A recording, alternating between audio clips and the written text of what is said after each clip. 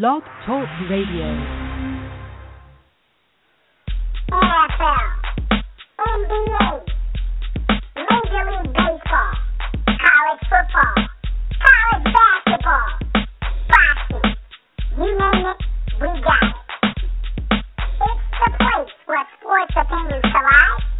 Dead End Sports with B, CFO, Ken, and host 12 Kyle. Dead End Sports starts right now.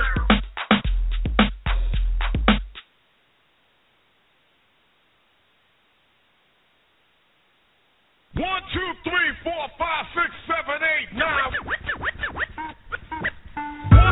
One,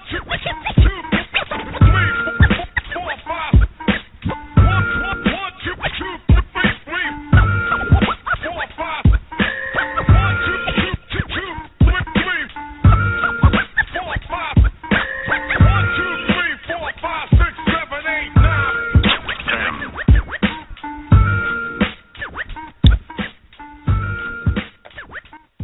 Thank you for tuning in. It is Tuesday night, 9 p.m. Eastern Standard Time. That could only mean one thing. It is time for the place where sports opinions collide. That's right. You are locked in for the next 2 hours to Dead End Sports. I'm your host, 12 Kyle. The phone number to call in, area code 646-478-0356. Again, 646-478-0356. This is an interactive show. We ask that you not just listen to the show, but you can actually be a part of the show and participate in tonight's discussion. Just log into our chat room. Our chat room is always open and it's always interactive. Just go to blogtalkradio.com/Dead End Sports. If you're on Twitter, hit us up on Twitter at Dead End Sports. Make sure that you follow us on Twitter at Dead End Sports. You can also follow us individually. You can follow me at 12 Kyle. You can follow Ken at KBINGE. You can follow B at BZ430. And you can follow FIFO at FIFO247. If you're on Facebook, go to our Facebook page. We have a Facebook page. Keep up with sports updates and things of that nature. Facebook.com/Dead End Sports. Pretty simple. We're also featured on iTunes. Subscribe to us there, as well as Stitcher Radio. So plethora of ways to keep up with us. And most importantly, we have a YouTube channel that features all of our videos as well as our podcasts as well. YouTube.com/Dead End Sports. Make sure that you watch, subscribe, and share. It's just that simple. Again, the phone number to call in, 646-478-0356. Again, 646-478-0356. Man, there's a lot to talk about. I'm going to be honest. 2 hours really probably isn't enough tonight. A lot of things we could talk about. We could talk baseball if you want. We could talk hockey if you want. Golf is in the news. Tiger Woods is in the news. We had a potential no-hitter a perfect game the other day, broken up by a bootleg play. So if you want to talk about that, you call in and talk about that.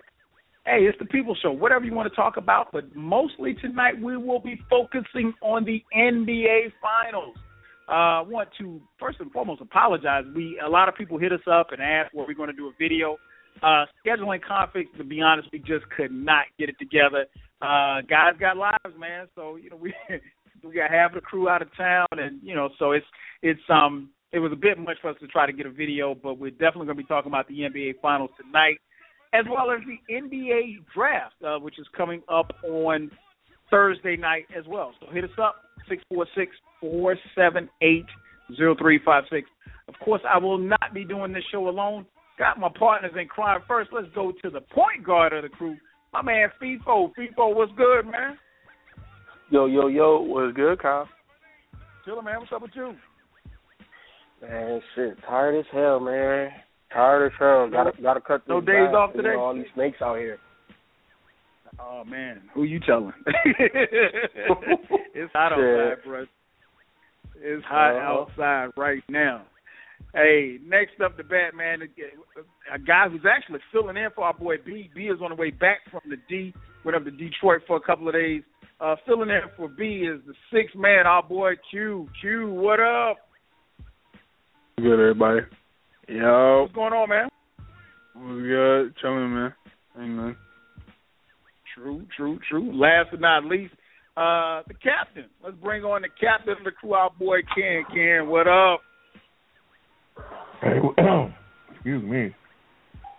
What's going on? You all right, man? man? I'm still a little bit Nah, man. Remember, I got that. I'm just now recovering from strep throat. Yeah. Man, I've been down since it hit me Wednesday night, and ever since Thursday, I've been fighting this off, and it's been rough, bro. I've never dealt with anything like this before in my life. It's incredible. I haven't eaten anything, been able to eat anything since Thursday night when I thought it was just a regular cold or exhaustion from lack of sleep watching the playoffs. But nah, man, I went to at the urging of the wife, I went to the doctor Saturday, and really it was all right. Let me go ahead and get this out of the way because you won't stop. But the honest truth about it is, I went for more pain medication because I was running out. We had I got 800 milligram ibuprofen here. They were not working. I had she had some old stuff, some hydrocodone, and I was taking 2 of those, and it was barely working. And eventually I woke up that Saturday morning, and she was like, "Yeah, we're gonna have to switch back to the ibuprofen." I was like, "Well, that shit ain't working." So I was like, "All right." So I was like, "You know what? Fine. If I go to the doctor, I know that they'll give me a prescription. They'll treat whatever it is. At least we'll know what it is." And, that'll be that. So found out it was streptococcus bacteria, and I got what I needed, pain medication. Man, I walked out of the doctor because they, IV'd me up and stuff, and they did a drip of antibiotics, and they had treated it aggressively with steroids and stuff like that. And then they gave me some type of pain medication, and I walked out. I felt fine. But I couldn't eat anything. You eat anything, drink anything, your throat burns and sore. And then all of a sudden that wears off, and then you have to go to their pain medication. And I got this numbing agent, which basically is like an antiseptic that numbs everything. So you got to take that precaution because you choke yourself. It's been a living nightmare. I had fever. I was hallucinating. No lie. Dog, like the fevers, because it was the fever. My fever was 100.8. My blood pressure was 151 over something, and the resting state for my heart was 120. It spiked as high as 127. My oxygen levels dropped down as low as 80. So anytime I swallowed, you can look at the monitor and see my heart would race upward. I didn't feel it, but it would because the pain, the fighting off the infection. So Friday and Saturday, and it kind of started Thursday, the fevers were really on me. So throughout the night, because every hour I would wake up and change because I'm sweating. But in the morning sometimes, man, the way this dresser is positioned, it creates a silhouette. And, man, dude, I would be in here seeing stuff. I saw a dinosaur. I thought I saw Iron Man at one point. I was out of it, man. I didn't see anything this morning, so that's a good sign. But at first I was like, because I was like, man, I am fucking tripping. Why am I seeing shit on my dresser? Wow. I have been going through it. So, yeah. So, anyway, that's been me, man, since last Thursday. It started Thursday morning. I woke up, and now I'm able to actually have a smoothie and got a protein shake. So I'm better. I think tomorrow I'll be good and be back at work at Thursday. So it's been an adventure, man. It's been a sounds like it, man. Well, glad to hear you all right, bro. Sounds like you about to check out. Can't touch the kids. They got me locked in the back room. Before, man. It ain't. I didn't go through the hallucinating, but yeah, it's not. It ain't nothing to deal with. And anybody knows being sick, especially when it's hot.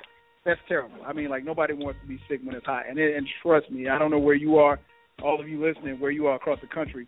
all across the world. But here in Atlanta, it's been no less than 94 every day for the last week. And I think this week right here is supposed to top out like 99, I think, on Friday. So, but Ken is here. Like I said, FIFO's in the building, and our boy Q6Man is sitting there for B, who is on his way back from Detroit. Hopefully he makes it back safe and will join us on next week. The phone number to call in, 646-478-0356. A lot of stuff to get into, man. Let's get it started right there, man. We have a new NBA champion. The Golden State Warriors get it done. 6 games, 4-2. They take out the Cleveland Cavaliers. When we spoke last, we did a show last Monday because game 6 was Tuesday night. We did a show last Monday, and we titled it, for either 48 minutes to a championship or Game 7, and obviously we did not get a Game 7. So let's start right there, man. I'll start first with you, Q. Why do you think the Warriors were successful in the finals? Not just in Game 6, but just throughout the finals. And then it's a two-part question. And do you think they will repeat? First off, they will not repeat. Second off, they were the more healthy team. They were the better team. They had more playmakers. And it really comes down to that, man. Like, Kyrie fractured his kneecap first game, and that was all she wrote. You know what I'm saying? Like, Delly, everyone had that little hype about Delly for those 2 games. That was great defense. But we all were acting like, he was the second coming of the glove or something, man. I don't even know what that was about. But, he shut down, apparently, Curry for those 2 games, but Curry still had numbers. Check those stats. But, man, like, the Cavaliers, they just were not stacked up. The Golden State Warriors had more players, and they had, stacking up against the players that Cleveland had at that moment, they had better players. LeBron James could only do so much. It was a valiant effort, but the team that was basically destined to win it when Kyrie went down they won it all. It's simple as that. And they will not repeat. I'll say that one more time, and I'll give you a reason. Because you have to take into account, one, the free agency moves that could happen. We've gotten a lot of buzz of LaMarcus Aldridge going to San Antonio or Dallas. That's a move. You have to think about KD and Russell Westbrook coming back healthy, God willing. They'll get back to where they were 2 years ago in the playoffs. You have to think about Portland, where they will be. Wesley Matthews was a big blow to that team. So basically the gist is that the West is going to get stronger, and they're going to – it's just going to be a shootout in the next year, because all I know that the Clippers – if they have any fight in them, they will come back with blood in the water. They know that blood is in the water for them. They have to come back. Houston has to get better. And as each day passes, a new team is going to keep getting better. So that's just the nature of the West. And the Golden State Warriors, great effort. Love the fact that they won it. And that's why I predicted it in 6 games, to be exact. So, yeah. Okay. What about you, FIFO? You didn't pick Golden State, but what do you think about their overall performance in the finals, and do you think they will repeat? I thought that they had a great season, just overall, including the playoffs and the finals. And I think you have to attribute that to, first of all, the personnel on that team. A lot of moves that they made were not enjoyed by that fan base at first. Monte Ellis was a crowd favorite. They got rid of him. They brought in Andrew Bogut.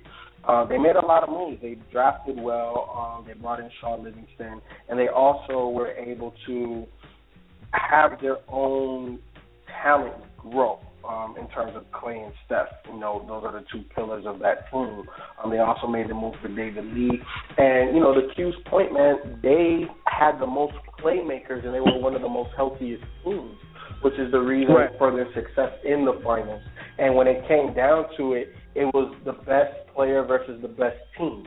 and that best team had a top 2 player in the NBA. Let's be honest, outside of LeBron James, the next best player this season, some can argue Anthony Davis, maybe a DeMarcus Cousins, but it was Steph Curry. He was the MVP this year. So I have to give it to him, and realistically, all season, nobody could shut him down. Yeah, Delly had, a couple of good games of playing good to great defense on him, but at the end of the day, great offense beats great defense. You know what I'm saying? That's why offensive players always get paid more than defensive players.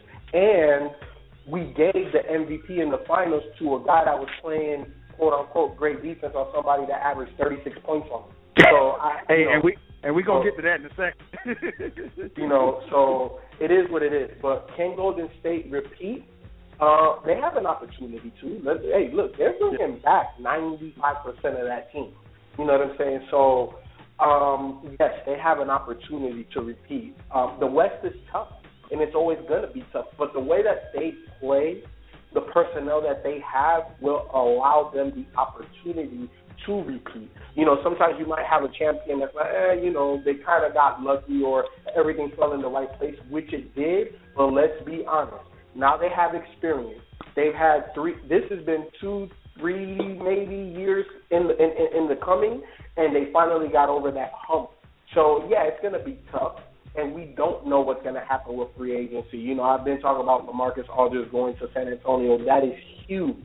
We don't know what rookies are really going to have an impact. Because let's say if the Lakers go Jaleel, they all of a sudden get maybe a Rondo and some other veterans, they might be in the picture again if Kobe comes back. So there's a lot of variables. I think it's too early to say that they are going to repeat. But I give them the odds. To me, they're the favorites to come out of the West, hands down to me. Because realistically, who else are we going to put there? We've seen the Clippers debacle. You know what I'm saying? They can't finish 4 quarters, and this is almost 3 years straight now. San Antonio's always getting older. OKC, we honestly have to question the durability of their stars.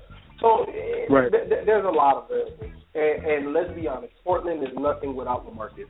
They are nothing without LaMarcus Aldridge. So I don't know, but I give Golden State the best shot to come out the West next year. My man Ken, what about you, man? You didn't pick them either, but as far as Golden State, man, what do you think about their overall performance in the finals, and what do you think about their chances of repeating? I thought it was gritty, and I thought that, they were placed in a situation that they haven't been in before. Going to what people said, a lot of things did bounce their way. Drew Holiday was hurt. Patrick Beverly was lost for the year. San Antonio got knocked out. The Clippers got knocked out. All of these things happened. Conley was hurt. So, and going back to what Q said earlier, and they were just healthy. And that's not their fault. You can't penalize them for that. They just that was an advantage that they had, and they took advantage of it, and it got them to the finals. And then they get to the finals, and then Love and Kyrie is out. So so they a lot of things happened that seemed to bounce their way. And Steve Kerr even admitted that, and anybody watching would know that as well. But the fact of the matter is, throughout the whole year, they were the best team in the NBA, and you cannot deny that. And they played that way consistently. So they were going to be a tough out in the finals. The only team that I possibly had knocking them out would have been OKC, and I'll get to that in a little bit. But for them to come into the finals, facing against a team that really was down to one, facing a defense that they didn't prepare for, it took them a while to figure it out. And what happened to me and what changed that series was Delly. And it was game 3, right? We were watching it all together. And we're sitting there watching this, and we're all dumbfounded that this has happened for this long. You know, when I put Delly out there coming into this series as a key guy to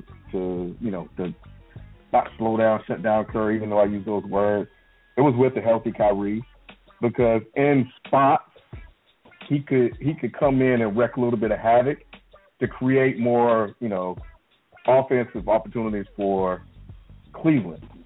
Not as a full-time guy. He wouldn't be able to ask him to sustain that for a series is ridiculous. But for a while it was working. It worked for 3/4 of that game. And the Delly Mania went crazy afterwards. Here's how it changed the series. For one, it got Curry upset, and Curry still struggled against him outside of the 37-point outing he had. It wasn't like he was still lighting it up. He still had his difficulties. But it wasn't Delly's defense that the Warriors exploited. Again, I got to give this to Kerr. It was Delly's lack of offense. It was Delly getting the big head, thinking that he's a better player than what he was. And one of the things that, I said is that he has to play within himself and recognize who he was. And I saw in that game, and I started reading the reports, I was like, they are going to try and let Delly beat them. And they are going to turn Delly into something that he is not, and that was an offensive scorer. And they did that. And it made him unplayable, because there's good Delly, there's bad Delly that goes up and throws an alley-oop every time he goes to the rim. That shoots one-legged threes. You know what I'm saying? That's not who he is. You can tolerate that in stretches, not during a game, not when every possession counts. So once they turned that against him, because he had one good game, it was a wrap. And I had a feeling that was going to happen. They went small, and all of a sudden, what are you going to do? I also think that David Blatt had a lot to do with it, because I'll say David Blatt and LeBron James, and I know we're going to talk about LeBron James and David Blatt in a second, but David Blatt, man, I think he fell into Kerr's trap, and he forced the Cavaliers to play their way, and that's not how he got a 2-1 lead. And after that, man, it was a wrap, because he can't play that way. He has to play bully ball, and when he only played Mozgov in 9 minutes, come on, man. Like, even though you were in the game, and they were in all of these games for the most part, Cleveland was, regardless of what the final score looked like, they were in these games. But just poor possessions by Cleveland, poor coaching decisions by Blatt, and poor execution and by the Cavs when they need, and lack of making shots. You can't do that against the best team in the NBA. So you have to give credit to Kerr for his ability to basically coach his team to that win. And the video guy that gave him the idea, and Kerr not having an ego to where he wouldn't even try it.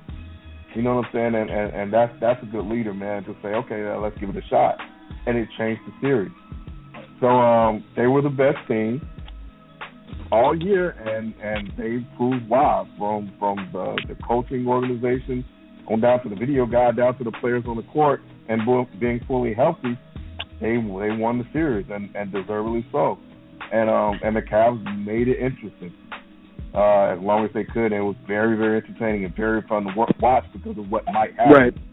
But ultimately, they just didn't have enough. They needed, without Love, without Irving, and Blatt playing only so few guys, and guys not making shots and stepping up. They didn't stand a chance. So, but it was fun. But yeah, I think that's why the Warriors won, man. They won the way they've won all year. And they stuck to their principles, and they stuck to their guns, and they are the NBA champions. And I got to say, while I picked Cleveland, while I was pulling for Cleveland, I did not want to see LeBron go 2-4, and that was a little painful to watch that happen. It was fun to see someone new win it, a new organization win it, to see a guy like Curry and Klay Thompson win it. Even though, you know, I'm a little salty about what they did to Mark Jackson. I understand. I got to big up the organization for giving him credit. You know, I thought that was big of them. And there's a guy we were talking to on Twitter who gave us some insight into that whole situation. So, and we knew it wasn't entirely Mark Jackson's fault, but, you know, it is what it is. But they gave him credit. I thought that was big. And it was good, man. It was exciting, and you know, we got a new champion. And can they repeat? I'm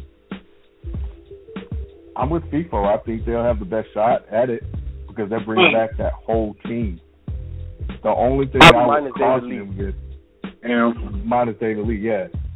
And the only team I see giving them problems if they can stay healthy, and one of them mentioned it would be OKC, because Russell Westbrook is going to be a problem. You can't hide from him. Right. And if they cut their pieces together and they bring back the squad that they had with Kevin Durant, they could equalize a lot of what the Warriors do offensively. But can they play the type of defense they'll need to be able to play in order to win games? Right. So that we'll see. With the new coach and Billy Donovan, too. Yeah, what is Billy Donovan going to do? So I forgot about that, Kyle. So, but so we'll see. But yeah, man, they got a good chance of repeating. But I don't. Do I think they'll repeat? No. Let me ask you this, Ken. Do you think the champ comes out of the East next year? That's hard to say. It's hard to say. It depends. I think Cleveland has the best shot only because they'll be fully healthy. They've been there. They got LeBron. Kyrie can go toe-to-toe with Irvin. He's a special talent. They still got Mozgov, so they can still go big. Love can stretch the floor. They'll have a shot if they play defense. I got to see how they're playing. Cleveland's the only team I see that stand a shot. We saw what they did without guys. They managed to get two. You would realistically at least say this will go 7. You know? Right. Oh, no question. No question. Now, let me ask you this. I think since basketball is a game of matchups, when Steve Kerr put Iguodala in the starting lineup and made Draymond the 5, obviously David Blatt, you're 100% right, Ken, and I agree with you. But David Blatt played into Steve Kerr's hands with not playing Mozgov. But like I've always said, basketball to me from a coaching perspective is checkers and chess at the same time. And he played a little bit of checkers. But, again, being hypothetical, if they had Kevin Love, would you have seen a problem with them going Kevin Love at the 5, LeBron at the 4 to match that lineup? Would you have still felt the same way if it was Kevin Love? No, not really, because, I mean, he can grab rebounds, he can run. You know, I think defensively he probably wouldn't have been he's not 7'3", but at least he would have been able to match up, and he would have still been able to score and stretch the floor. So I don't think I would have had that much of a problem with it. I think when you take Mozgov out, and I can't even recall who he played the most, or you playing guys that's not scoring like J.R. Smith or Shumpert, or you got Delly as your primary. That's not going to work.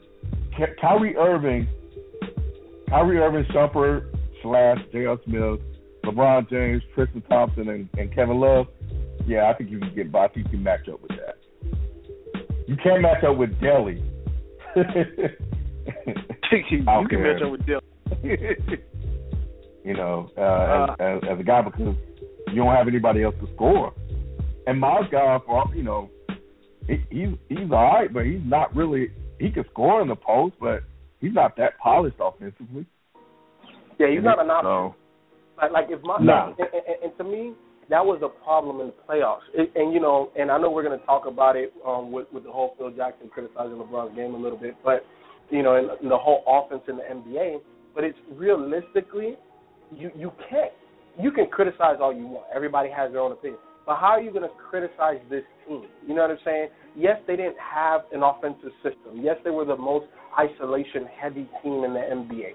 Fine, whatever. But at the end of the day, that squad, it's like, well, how else were they supposed to play? You know, I don't care if you had the best offensive system in the world, it still wasn't going to beat Golden State. Nah. Right. Yeah, it was going to be tough. It was going to be tough all around. I mean, you got to tip your hat to Cleveland for playing the way that they played, because if somebody had told you that game one you're going to lose Kyrie Irving. Cleveland or LeBron? Wait, Cleveland or LeBron? I'm sorry. Well, yeah. I mean, LeBron was phenomenal. How LeBron played or how Cleveland played? Oh, LeBron was unreal. Because LeBron was unreal. Well, yeah, we know. Yeah, Cleveland didn't do much. But I think even really just to get it to a Game 6 was a lot. To answer the question, I think Golden State was the better team. Obviously, like you said, FIFO, the better team against the best team versus the best player.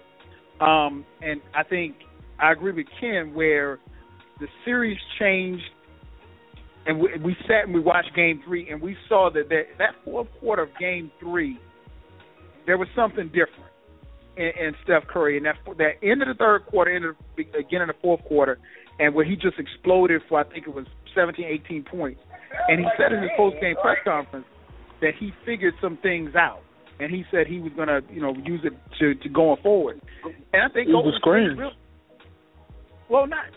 know what? It was the screens, but it was also just Golden State's mentality, I think, because you got to look at Golden I think it was State the screens straight up, though. But here's my point, though. Golden State as a team was down 2-1 to Memphis, and they went on to win the next 4. They were down the same with against Cleveland, and they did the same thing again. That says a lot. And these aren't bad teams that we're talking about. We're talking about Memphis, and we're talking about the champs from the East. So I think, you got to give Steve Kerr a lot of credit. I think one thing I heard Steve Kerr say in a timeout was that, they were going to bank on the fact that, okay, somebody's turning the radio down. Talk.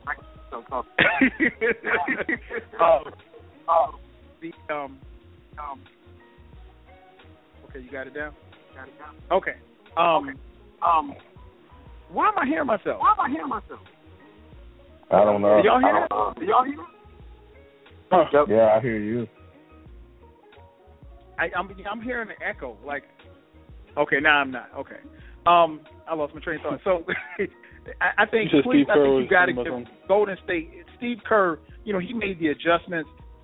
He said something in a timeout. He said, look, what we're trying to do is we're going to wear these guys down. They're only playing 7 guys, and we'll just wear them down. They're going to eventually get tired. And I think what we saw in Game 5 and 6 was a tired Cavs team.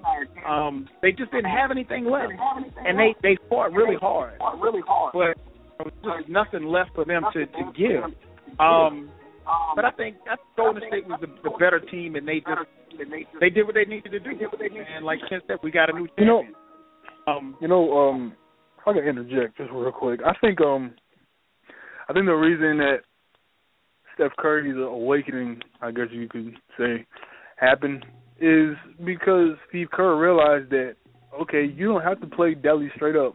Like, these type of guys who play YMCA defense where they're trying to just lock down and all about footwork and hands up, hand down, man down, those type of mottos, I think Steve Kerr realized that, okay, you don't have to play one-on-one with this guy because he has quick feet and he has above-average defense. I will say that about Dellavedova when he was, I think he had cramps or whatever, and that's really what hindered his defense down the stretch. That and his ineptitude on offense was the fact that Steve Kerr started to screen for Steph Curry, started to give him open lanes to the basket, started giving him opportunities to get his shot off instead of just playing one-on-one ball versus Dellavedova.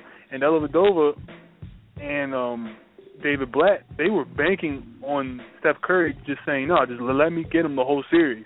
But Steve Kerr put his ego to the side, Steph Curry put his ego to the side, and they said, we're going to play basketball the way that we play it, and we're going to force Cleveland to run with us.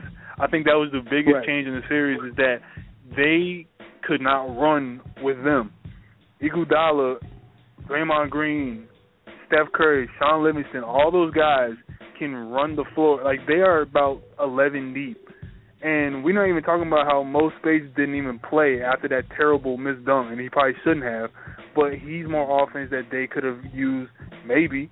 But you saw how David Lee came in the game, and he gave them trips to the free throw line, and they realized that they had to start attacking the Cavaliers' defense because, for one, JR's not, Tony Allen.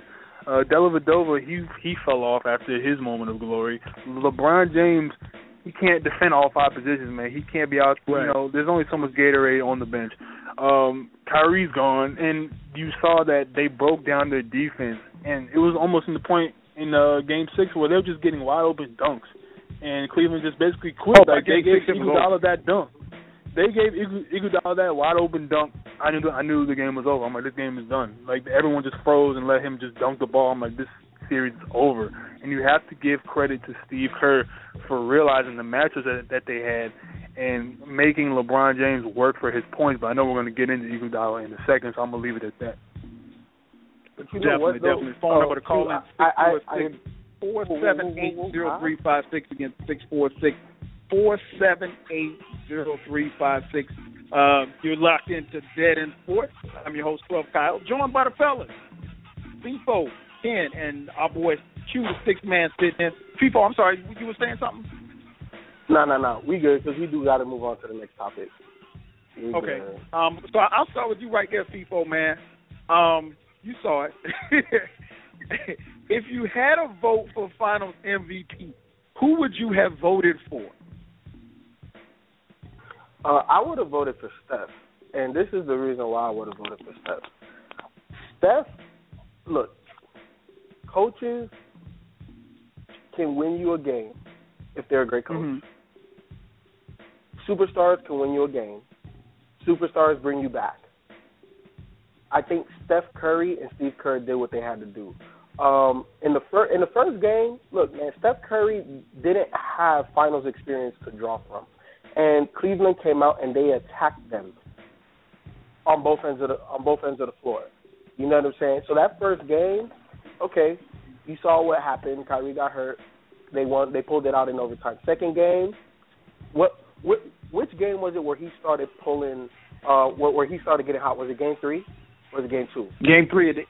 End of Game 3. End of Game 3. That he showed you that it was like, oh, okay. He is the MVP, and this is what he does. And we knew it was going to come. Come on. All season, this guy has been cooking you. You knew it was going to come. And then Steve Kerr, by starting Iguodala and forcing Cleveland's hand, and you're 100% right, Q, making them run. I thought that was the biggest Yep. Because it wasn't necessarily getting Steph Curry more screens, because he got a lot of screens. We watched the game. What Cleveland was doing was double teaming hard off of that pick and roll and getting the ball out of Steph Curry's hands and making him into a passer. And Bogut, even though he has great skills, he's not as skillful as David Lee.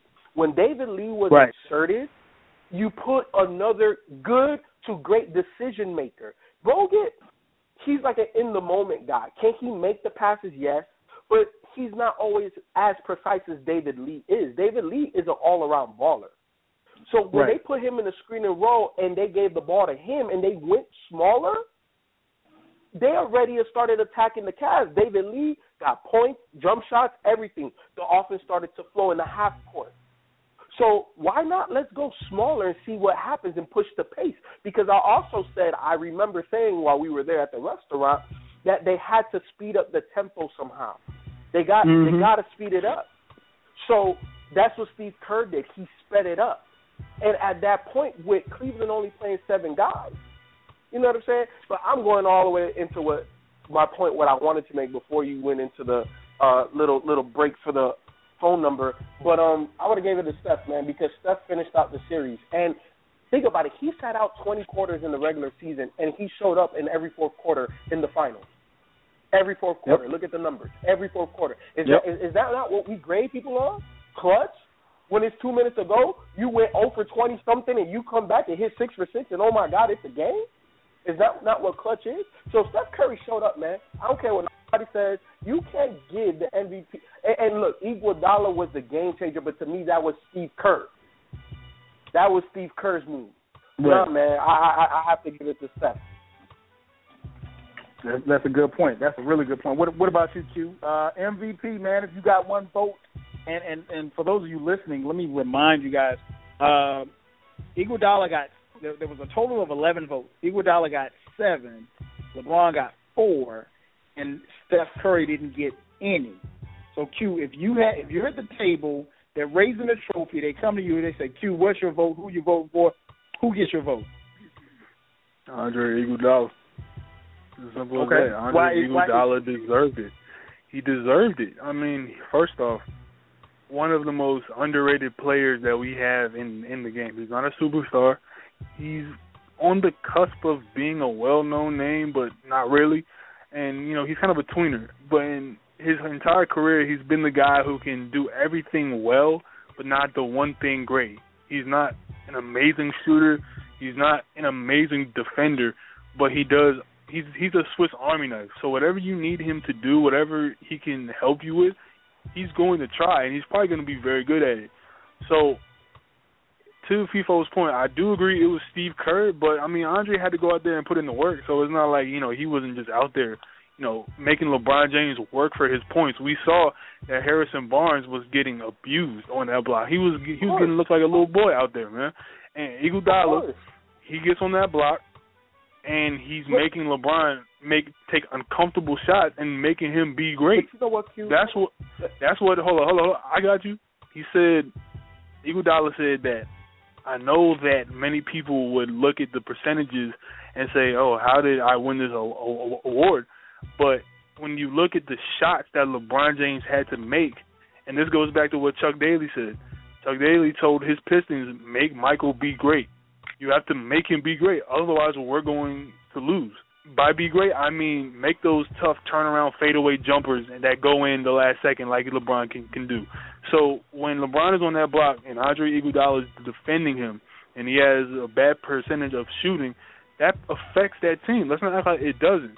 So just to make him work for his 39 or make him work for his 38, make him work for his, I think he had a 22-point game, 26-point game, those were affecting the game in a huge way, and he was irreplaceable for them. He was irreplaceable because his athleticism, his ability to push the ball up the floor when Golden State looked like they were just, they looked like they were kind of scared for a second. I had never seen them look scared in a game before, and we saw how LeBron's greatness had kind of stunned them. Like, how can we take on this juggernaut? Iguodala was inserted at the 4, I believe 4, right? And he made everyone around him run with him and get transition buckets. You saw Draymond started to get transition buckets. You saw he was starting to get to the free throw line. That was all a domino effect of inserting Iguodala into the game, playing solid defense, something that Harrison Barnes could not do on LeBron James. And now go ahead, FIFA. Well, I know you want to say something. You saying all I hear is solid, good, Swiss Army. But when it came down to it, who was great when they needed to be? I'm going Iguodala, man. Iguodala, man. He was irreplaceable. This is the reason why. If Iguodala's playing in the perfect storm, because you're 100% right. He is the guy that does everything pretty good and is athletic.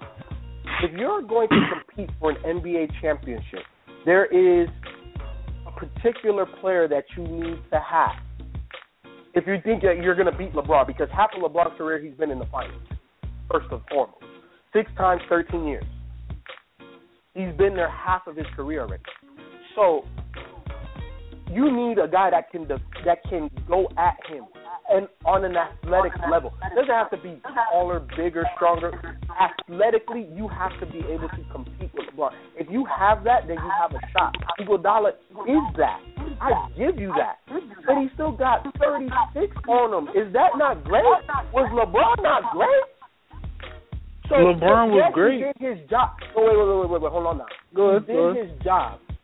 He did his job. But was he really that great at it? No, he played his game. When they needed greatness, Klay wasn't there. Yeah, Draymond pushed, and he got a triple-double in Game 6. He pushed the rock. He became Draymond. That was a Draymond game. But come on, man. Hold on. All right, I think I know what you're saying, but here's why I disagree. The reason why I disagree and I say that Andre Iguodala was irreplaceable in that series is because he was the lightning rod.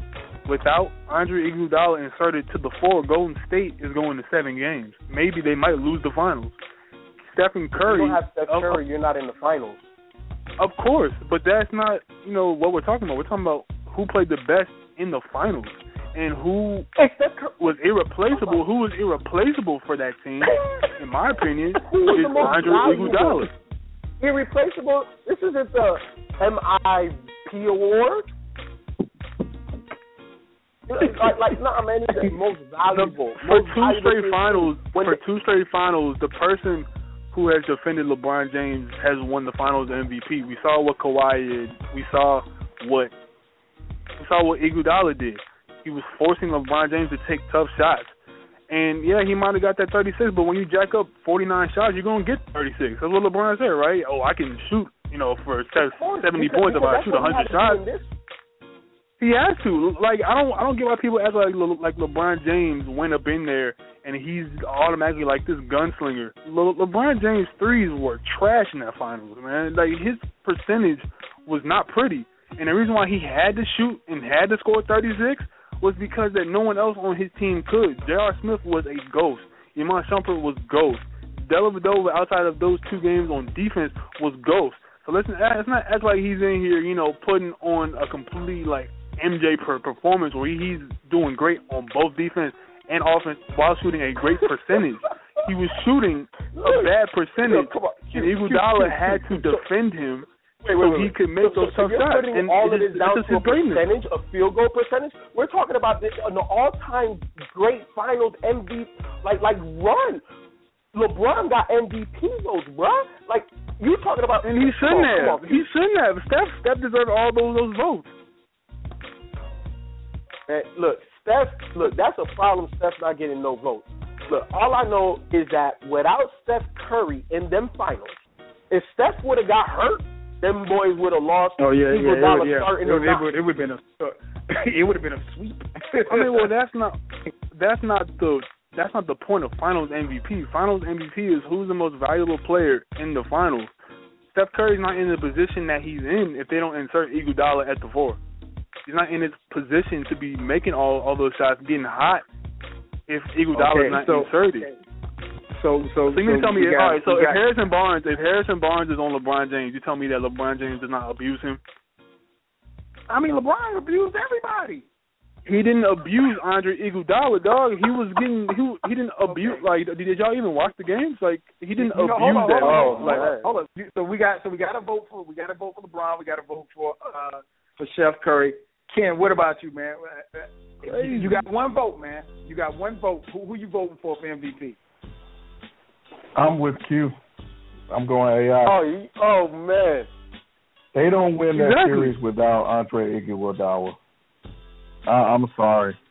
And if you guys recall, and people and I, you and I got into it a little bit at the game where we were watching. I was like, they cannot continue to give Andre Iguodala that shot because he had been making it since game 1.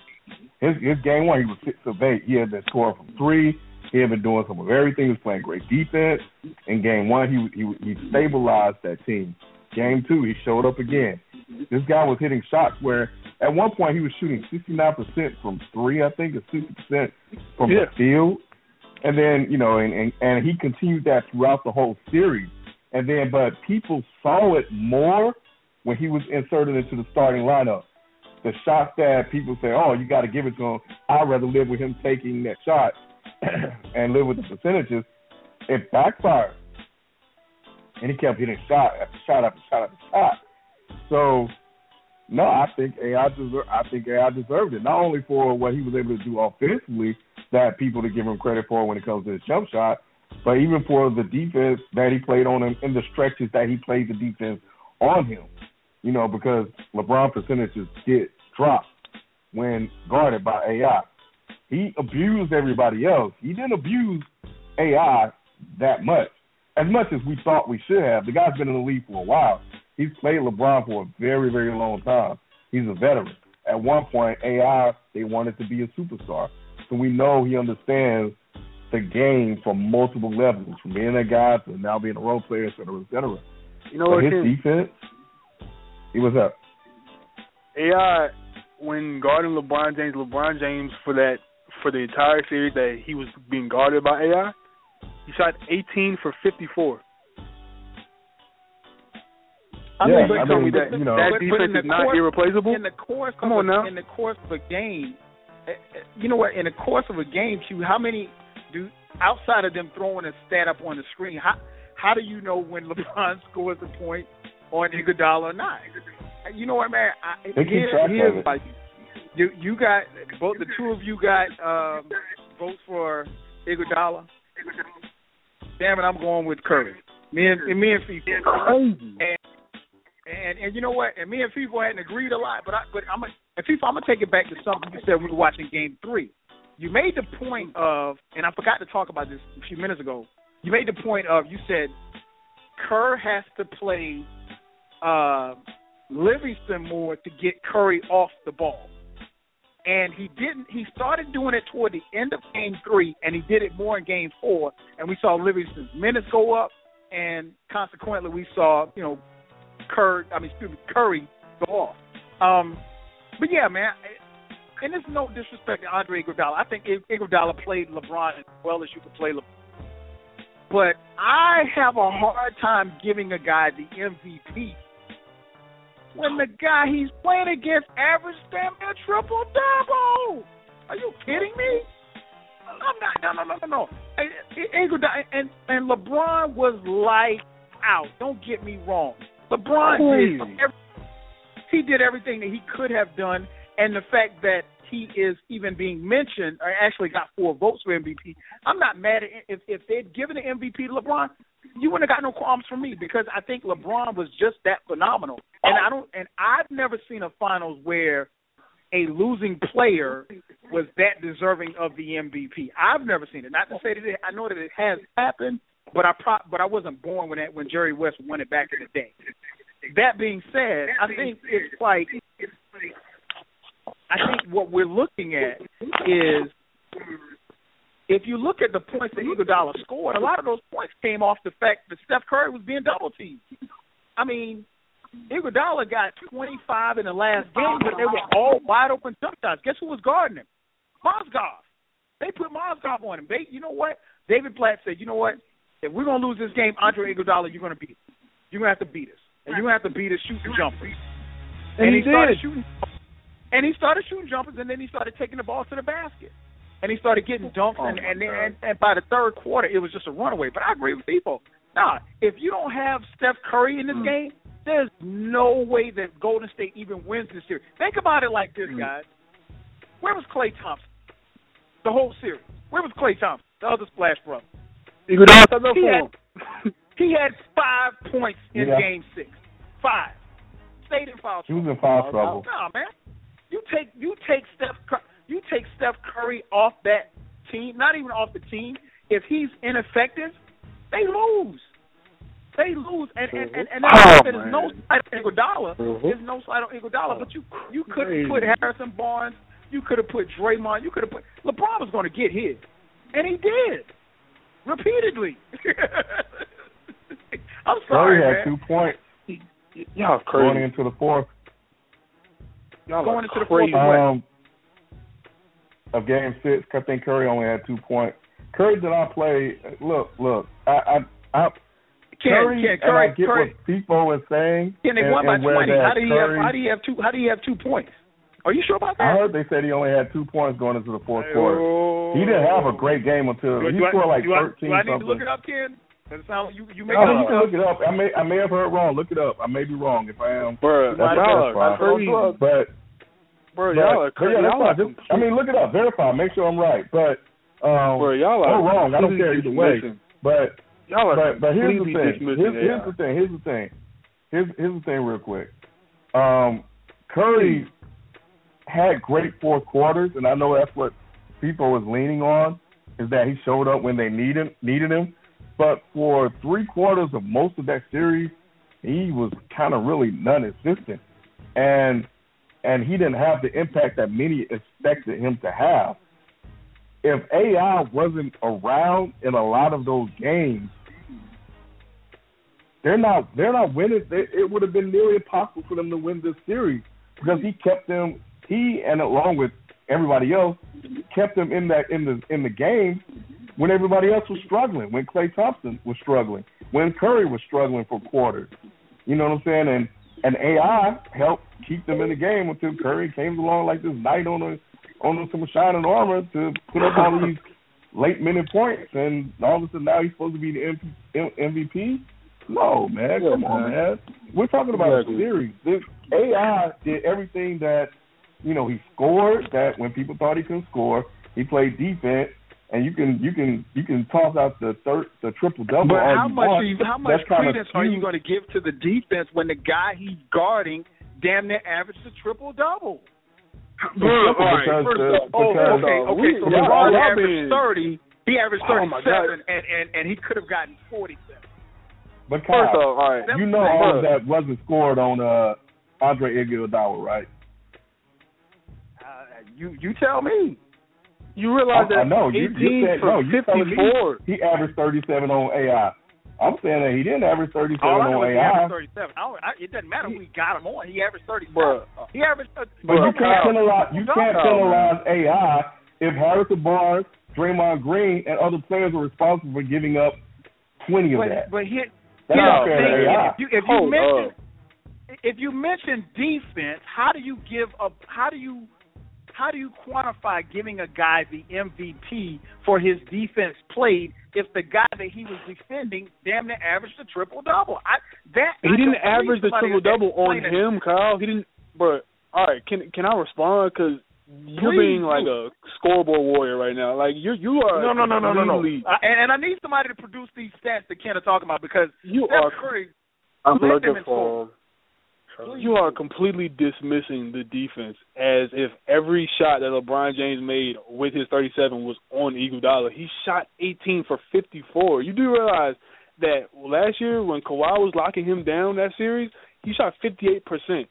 In the second round against the Bulls, he shot 39% against Jimmy Butler. He was atrocious. Against Iguodala, he shot 33%. A lot of those shots that he made with his 37 was, let's not even forget, man, some of those shots were just last-second shots from, like, the freaking half-court line. Some of them were switches where he was going straight to the transition bucket. Making excuses. How was that an excuse? How was that an excuse? When you shoot 18 for 54, and first off, why are we criticizing Russell Westbrook for going for 54 points and he shoots damn near 50% in a loss, and we're calling him a reckless gunslinger? But when LeBron does it, it's just, oh my God, this is the greatest finals performance of, like, what are we really talking about? Are we talking about his stats? I don't know what y'all saw from LeBron, but I saw one of the greatest finals performances I've ever seen by an individual. And I've seen every one of Michael Jordan. Nah, dude. I really can't give him that. Wait. Q. Whoa. Hold on. Because first of all, you are comparing LeBron James and Russell Westbrook. And that's number one wrong. Wrong. You know why? How? Ken even had to bring this to my attention. And Russell Westbrook's magical run, scoring, doing everything, they were losing. LeBron James Wait. LeBron James had the Barons, Cleveland Cavaliers, won 2 games, and they were really in 3. Yeah. And in Game 4, they was in that 2. The only reason because is LeBron. That's the only reason. I don't care if he shot 18 for 54. He still almost got a triple-double because he had to. There was nobody else to relieve pressure. And they don't have an offensive system. It was relied upon him and his own greatness and their defense, and that's it. Who was guarding him the first 3 games? This team was stripped down. Come on, man. Who was guarding LeBron James the first 3 games? LeBron still put up numbers in those games. He put up numbers on Harrison Barnes. He shot 18 for 54 when Andre Iguodala got on him. Are we acting like we're being completely dismissive of the fact that if Iguodala's not playing that defense on Steph cannot get his. Steph is not going to get his points if Iguodala is not the lightning rod. He's not the catalyst for the Golden State offense. He's not going to get Draymond those overloads. He's not going to push the ball. Hard.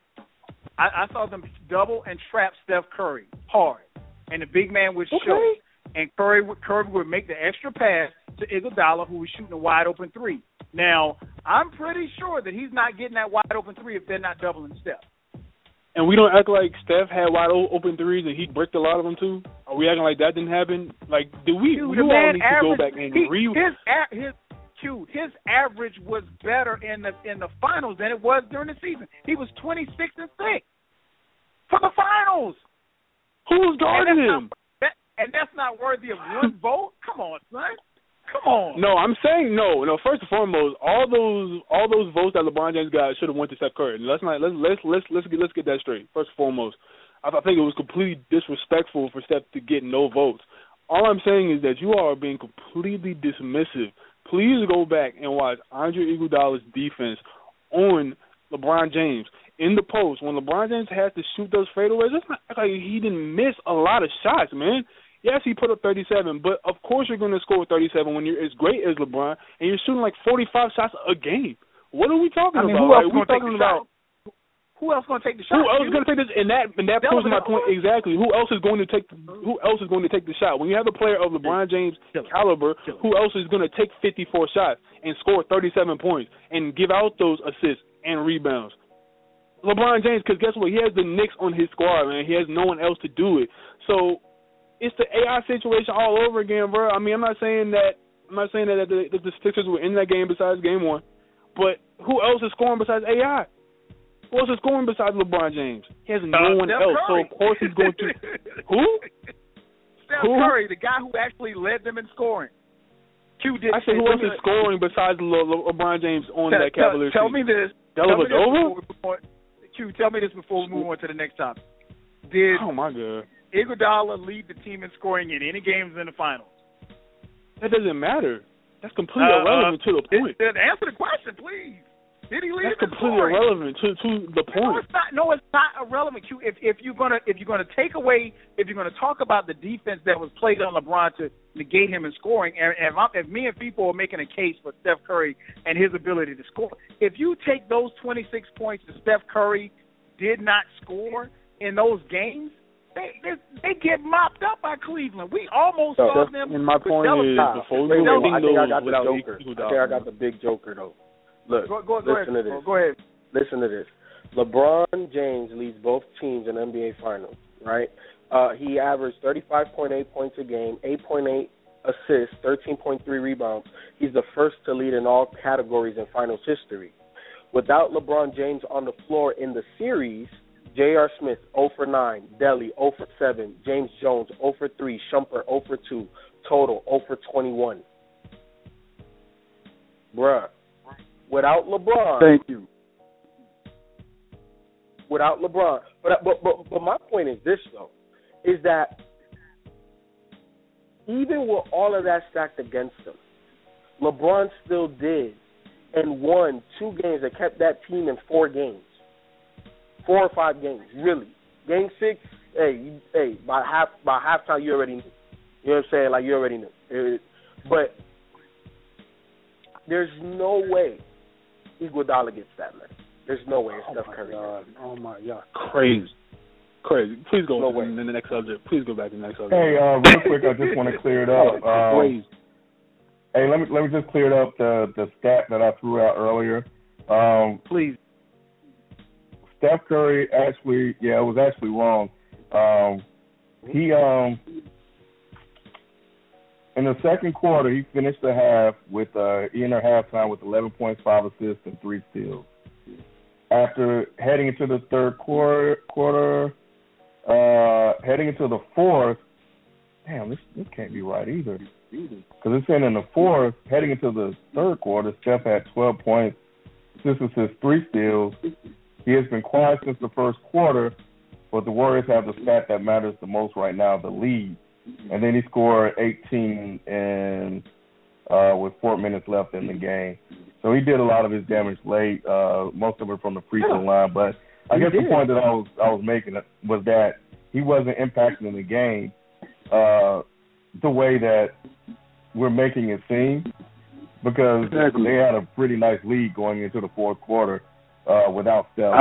Only in game 4 they have a huge lead going into the fourth. Every other game was close. Even the blowout game in game 5, that game was a 1-point game with 5 minutes to go. LeBron hits the 3, Steph comes back and hits the 3, Clay hits the 3, and Golden State pulls away. So other than game 4 and game 6, those games were close in the fourth quarter. But anyway, let's move on. AI still my guy. I think he did a lot more for that team than Steph Curry did. The place to win that final. Live, folks. Thank you. This is Dead End Sports. I'm your host, 12 Kyle, joined by our partners, Q, the sixth man who's sitting there for Beezy, my man FIFA, and my man Ken. Hit us up, 646-478-0356. Now, a lot was made here recently in the last couple of days about a report that came out from Mark Stein from ESPN.com. As many of you know, Mark Stein was a sideline reporter who was actually granted a lot of access to the Cavs locker room and bench. He actually, if you saw him in some shots, he was damn near sitting in the Cavs huddle when they huddled on the sidelines during plays throughout the final. He was mic'd up, and he was there for a lot of coverage to get kind of inside knowledge as far as during the game. Stein wrote a scathing piece on ESPN.com about how, in his words, LeBron James emasculated Coach David Blatt. He said that on several occasions he would frequently ignore David Blatt in timeout.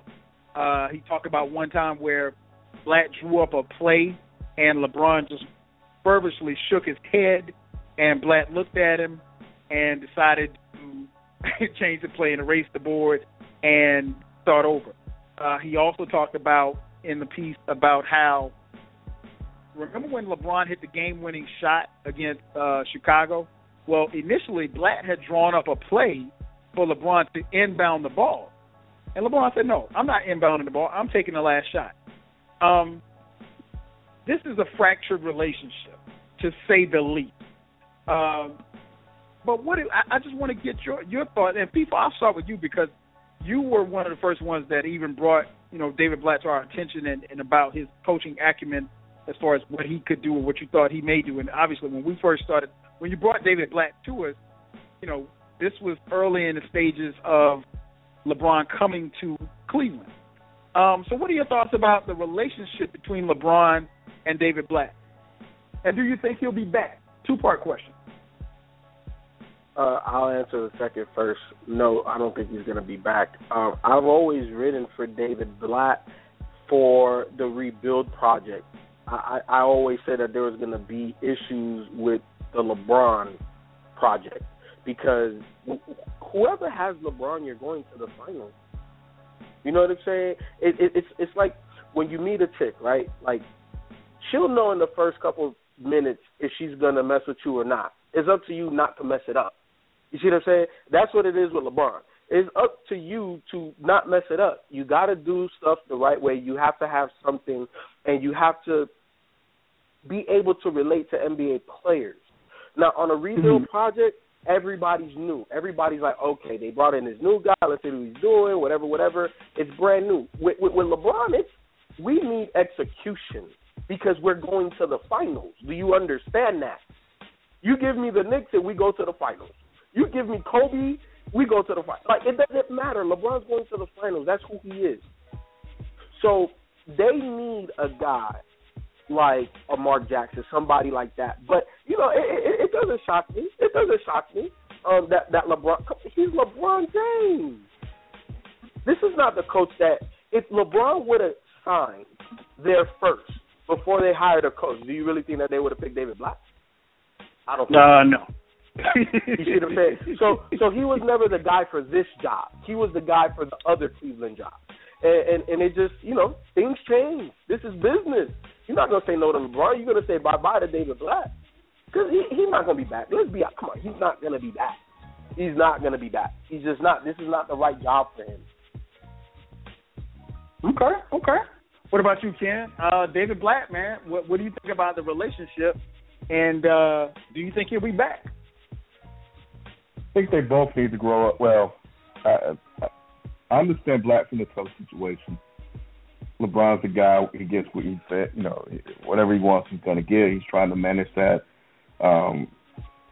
as best as possible, and that's part of being a leader, is being able to manage, your top guys like that and stuff like that. Really, man, LeBron has to grow up, and he has to make a decision. And, if he knew Blatt was there before he decided to go back, then, he knew what he had to deal with. And he should have been prepared for that and tried to make it work. He's not trying to make it work. I cannot give LeBron a pass for that just because he's the best player on the planet or whatever. Like, at least try to make it work and see what happens. You won 2 rings with Spo eventually. Right. Once you got on the same page. But, to just, diss the guy like that, he's your coach. You need him to show some level of respect. And yeah, what's up? You're not in that huddle, though, and we don't know the play that LeBron just shook his head at. We don't know what David Blatt is actually doing and saying on that sideline, bruh. He might be saying some crazy shit, bruh. You don't know that. You don't know that. So you're outside looking in without any really inside knowledge. And Mark Stein, obviously he's there. So if he's saying that, LeBron and Master, we don't know if it was really warranted. Because if I'm the fucking best player on the planet and you join up, first of all, in the playoffs against the Bulls, which, it doesn't matter what team LeBron's on, that's the rivalry. LeBron versus Chicago. You know what I'm saying? Like whatever team LeBron's on. So you mean to tell me that you're going to have me taking out the ball to win it? No, give me the rock. What you mean? When I was a coach, guess what? If I'm down 2, I'm making a play maybe to go for 3 depending on how my players feel. I'm going to go to LeBron. Yo, LeBron, what you feel right now? You know what I'm saying? Like, what do you mean? No, you go straight to – come on, man. No.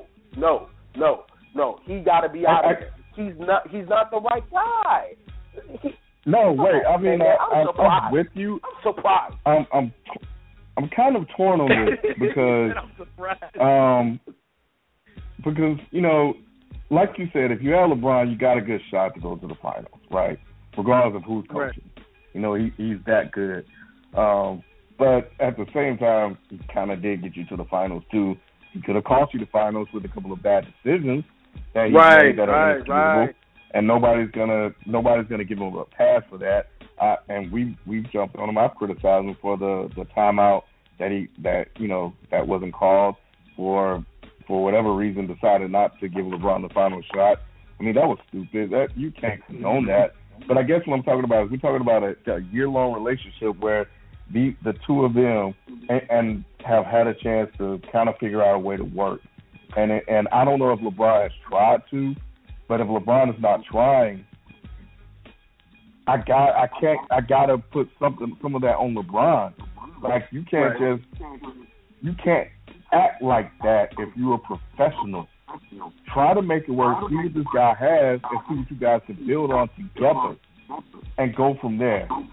Now, here's the bigger problem. When this story broke, I thought about Game 6, and I wish I was healthy so I could really say this the way I need to say it. Why are we hearing a feedback, man? It's now I'm hearing it. I know. I don't know what it is. I'm hearing the same thing. Go ahead and try. Game 6 was not the game we expected to see from LeBron. He kept dumping it in the post and doing this, that, and the other. It was like, where are you? Granted, eventually it got them the lead, but LeBron wasn't having the impact that we thought he would have in a Game 6. He finished with 30 points and 18 rebounds and 8 assists or whatever, but he still didn't have the impact. He still kept, for whatever reason, giving the ball to the post and this, that, and the other. And I'm like, that doesn't make sense. And to me, it reminded me of, and I'm speculating, of Kobe's Game 7 against Phoenix. When he was like, you know what, you guys say I'm going to pass enough? Fine, I'm not going to shoot the ball. And he started just passing the ball and refusing to shoot the ball. That game, to me, was like, you guys say he's the coach and he has his game plan and this is what he wants to do. We're going to do it his way and we'll see what happens and we'll live with the results. That's kind of how I view that game now. Yeah. If LeBron just being a little bit stubborn, a little bit, upset that he's about to lose another finals, and that for whatever reason, he hasn't agreed with a lot of decisions that Black has made. And I think if they could have gotten on the same page on some of that stuff, they could have at least played 7 games. There were a lot of things that Game 4 was unexplainable. Game 5 was unexplainable. Just, the going to the small lineup. There were things that LeBron didn't agree with, but throughout the regular season, he jumped on him. He rewrote plays. He helped, and then all of a sudden in the finals, you take a back seat to things. So all I'm saying is, while I don't think he's the right fit because LeBron has this relationship with Black that doesn't seem like it's going to go the right way, right now the organization is committed to David Black. LeBron has to man up, figure out how to make it work, if it can work, and then if it doesn't, let the organization finally decide on what they need to do, because we all know that they don't have a good relationship. So it's not like this is a secret. You know what? And lastly, real quick, and I'm with you 100%. I would like to see. Well, I have 2 things. I have 2 things I want to throw out there. Last thing is, I really would like to see what Mark Jackson would does. And the second is, why is everybody so big up on Tyronn Lue? And just because he played in the league, like, what has he done from a head coaching perspective? Like, why is he all of a sudden the guy? Because he was a Doc Rivers assistant. Okay. He's from that coaching team. Everybody's throwing him out, and I'm like, I never understood it. I'm like, I would think you would want somebody with veteran. You would want somebody more like NBA experience. Yeah, like when you look at when you look at what he reported and the words that he used very nicely in his article, I had read the whole thing and I had watched the report on First Take. I think it's a little bit of both, man. Like, I think we're being unfair to both parties. I think we're being unfair to David Blatt on the side that David Blatt went in not knowing that he was going to be the all-in coach. He thought he was going to be the let's rebuild coach. He's going to be like, let's start this over. Let's get Kyrie some help, and hopefully Kevin Love signs, and maybe LeBron will sign. But if it doesn't, then we're going to rebuild. So they brought in David Blatt to be this offensive guru, the Chip Kelly-esque kind of guy where everyone loves his offense and he's like a savant or whatever. And he comes in, and for months, I think it was for about a month and like 3 days, LeBron James, when he signed with Cleveland, he didn't even talk to David Blatt. So off rip, you're already starting off on a bad foot, and that's on LeBron. Now let's get back to David Blatt. On David Blatt, you're in the playoffs. Let's fast forward a little bit to the playoffs. You're against Chicago, and you're in Game 3. You're almost, what was it, Game 4 maybe? Game 4. So they're close to being down 3-1, Cleveland is, and you almost blew the entire game. You almost pulled a Chris Webber, man. Like, you almost pulled a Chris Webber. And LeBron James, at that point, I think he was done with David Blatt, because over the entire course of the playoffs, LeBron James wants to be the coach, and LeBron James wants to be, the extension of himself on the floor. Usually they say the point guard is, but LeBron James is the GM, the coach, and he's the executive. So LeBron James, he has to mature in the sense that, sometimes, bro, you just can't get everything you want at the moment.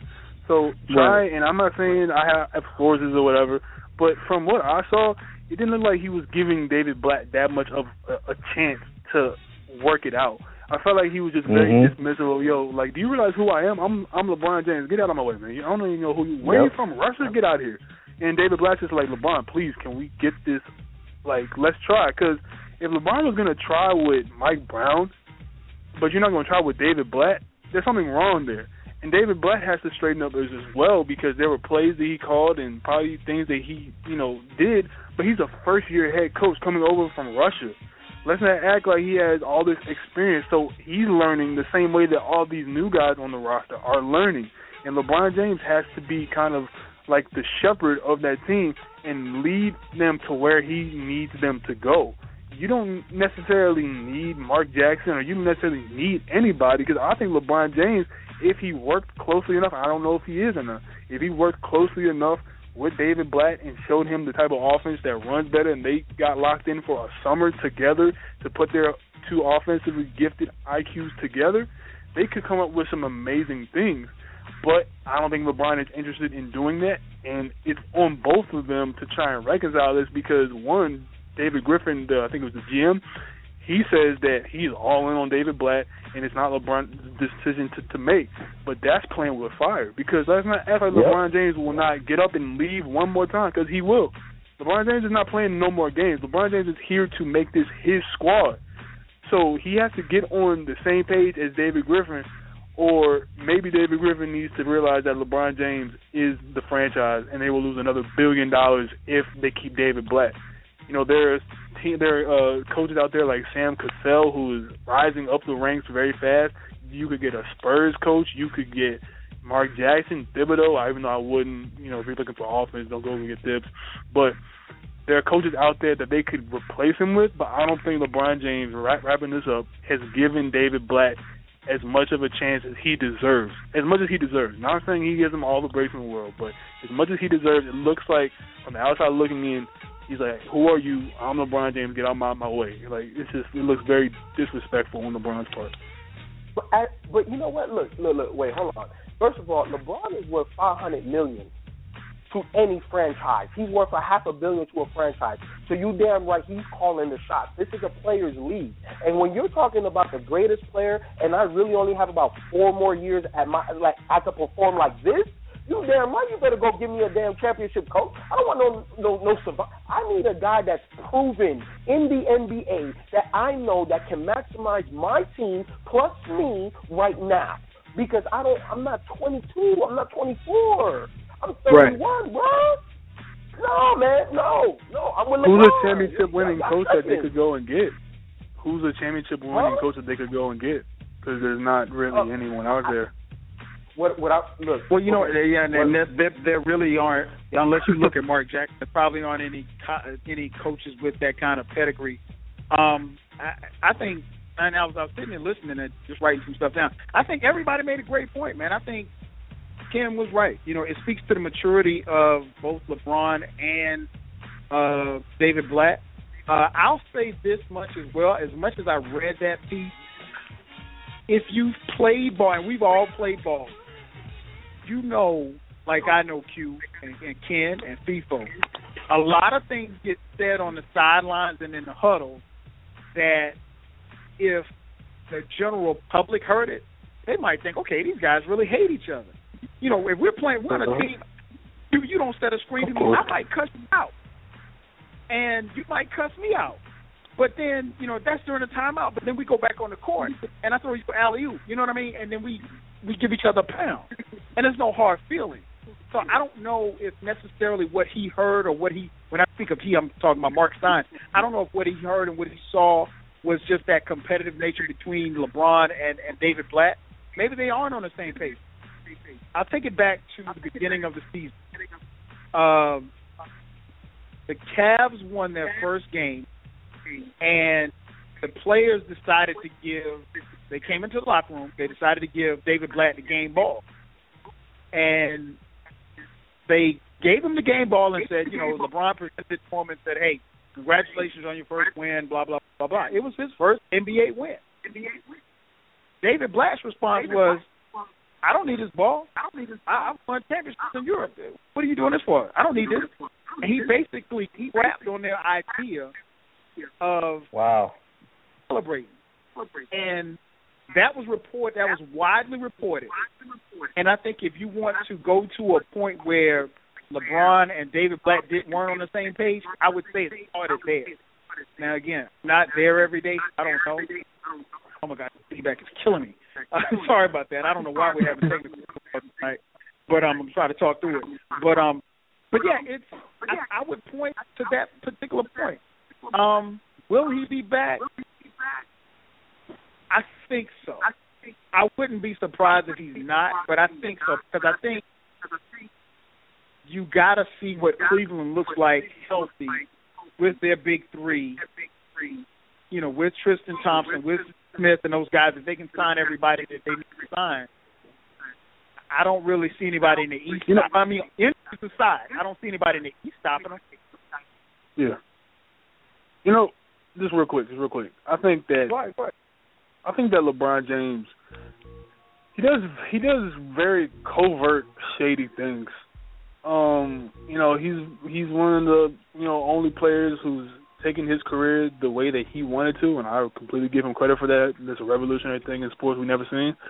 But there are times where LeBron does things and he doesn't do things that send a louder message than if he were to say something. Right. And we saw that Instagram photo where there's no Kevin Love and everyone else is like, these are my guys, these are my ride or dies right here, like these are my rough riders. And everyone's like, okay, I see everyone in there, Kyrie's in there, but where's Kevin? And then you have the reports of that, you know, Kevin is cool with LeBron, but they're not, you know, going out to, you know, eat or whatever, and you don't need to do that to win.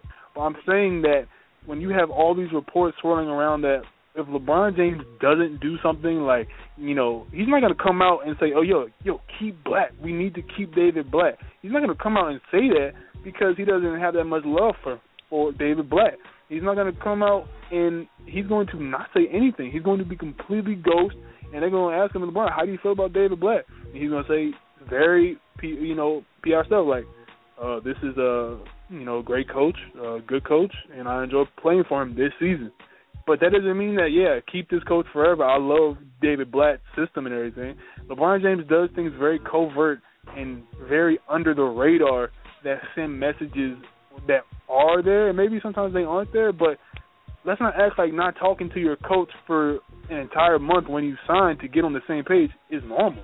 Like, that's not normal. Like, when George Karl went to Sacramento, he went up to all his players that next day and said, I'm here to coach this program, and we're going to do this and that. David Blatt just wants to talk to LeBron James, and LeBron, he doesn't even tell Riley that he's leaving. Like, yeah, all right, I'm leaving, and my decision going to come out in the next 30 minutes. And Riley's like, oh, okay, I see how we doing things now. Very covert things that LeBron James does. So I don't expect David Blatt to be back, but I think that they could build something there if LeBron James and David Blatt meet at the middle and put all, you know, the girly stuff aside, you know, the reports and all the rumors. Just put everything aside and say, what do we need to do to win? Because we didn't have Kevin Love, we didn't have Kyrie, so let's see what we can do at full squad. Right. Yeah, we'll see. We will see. It's going to be an interesting summer. I think, going back to the point, I think if they give it a chance, and I don't know, and from what I've heard, and it speaks to your point, Q, I've heard that LeBron is kind of passively aggressive with his moves and everything. So, you know, he's not going to come out and say, yo, I want Blatt out of here. And to answer your question, Ken, I think the reason why he didn't have any problems with Spo in Miami was because of Pat Riley. Mm-hmm. Out of respect for Pat Riley, out of the fact that that was Pat Riley's guy. So he could only do but so much to Spo. Because, you know, ultimately he'd have to answer to Riley. You know, pretty much it sounds like everybody in Cleveland's kissing his ass now that he's back. So as far as the front office is concerned. So I don't know, man. It's going to be interesting to see how this plays out. There's not really a lot of coaches. And then maybe, just maybe, Didn't you guys will do the same thing. To some degree, yeah. So that's just what you do, though, right? Like, you're not just gonna out publicly say, "Well, I don't want this." Oh coach. no. You have private conversations. I've only just like Dwight Howard did with Stan Van Gundy. I've only seen Magic Johnson actually was the only superstar I remember openly getting a coach fired. and that was Paul Westphal back in the day. And, of course, they bring in Pat Riley. The Lakers make their And it run. worked. And it worked. They ran the 80s. Yeah, they did. And so, I don't know that LeBron I think they just have to do what they have to do to get on the same page. And I don't know what it's going to take for them to get on the same page. I just know that they don't have a lot of time. And I think, like I said, going back to Spo, I think that's probably why we didn't hear anything out of Miami. And, Blatt doesn't have that kind of leeway at this point. So we'll see. We'll see. Phone number to call in, 646-478-0356. We said we're going to get in some NBA talk and definitely some NBA draft talk. The NBA draft is Thursday night. So it's going down. It's going to be crazy. From all accounts, pretty decent draft that we're going to be looking at. I'll start right here. I'll start with you first, Ken. If you had to name a sleeper, who do you think is going to be the sleeper of this year's NBA draft? Justice, man. I think I don't think he's getting enough the amount of looks that I think he deserves. I think that kid. Yeah, I think he's gonna be. I think he's gonna be something, man. I've only had a chance to see him in limited spurts, and I know offensively they say he still has room to grow there. But I think if he has the will to work on it, I think he could truly come into the league and be one of the top players to come out of this draft. I think he's being slept on by a lot of people as far as what he can be. So we'll see. But that's my pick so far. Okay. What about you, FIFO? Sleeper in this year's draft?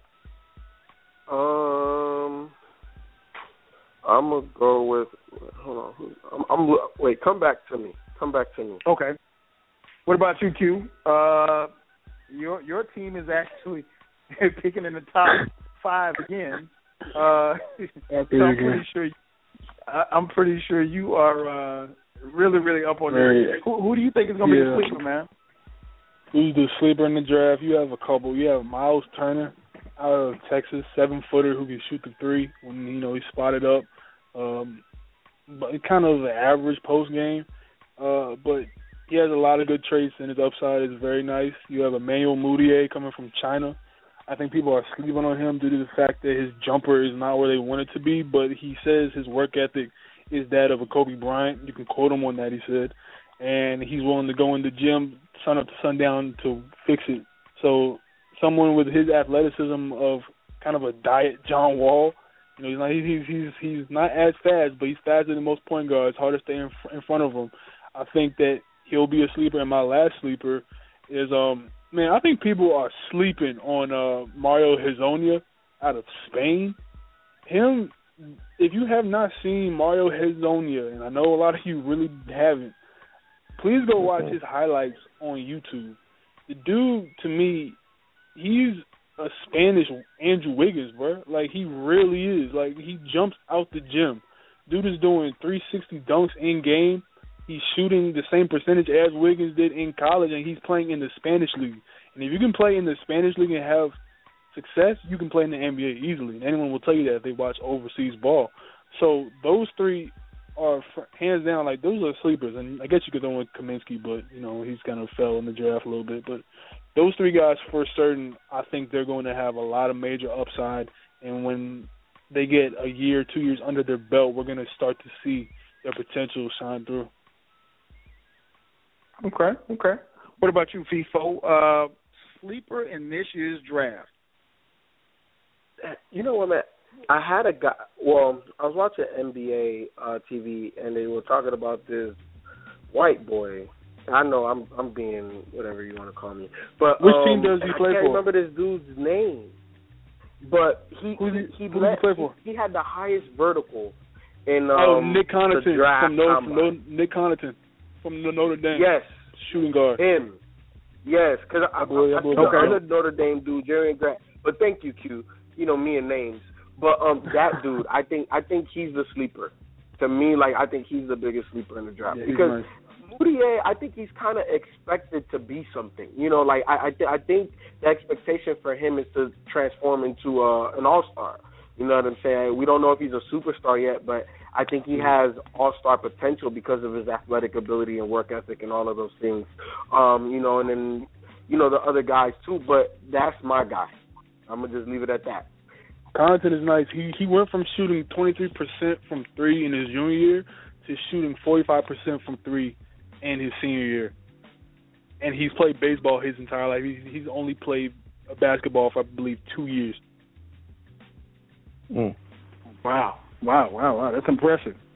I think, and I don't even know if you really want to call this guy a sleeper because we saw what he did. I mean, he was one of the few guys that went to school for 4 years, man. But Frank Kaminsky, man, I like Frank Kaminsky's game. I think if he gets with the right team, I think Frank the Tank Man is going to be. I think he's going to be a special NBA player. He's not going to be somebody who's going to. He's going to be one of those guys that I think can fill a role that will be a piece eventually to someone's championship puzzle. I think he has that kind of DNA. I'm interested in seeing this kid, and Q, you know who I'm talking about. I can't even pronounce his name. The kid from overseas. Kristaps Porzingis? Porzingis, that's him. The Zinger. Yeah. I'm going to call him the Zinger.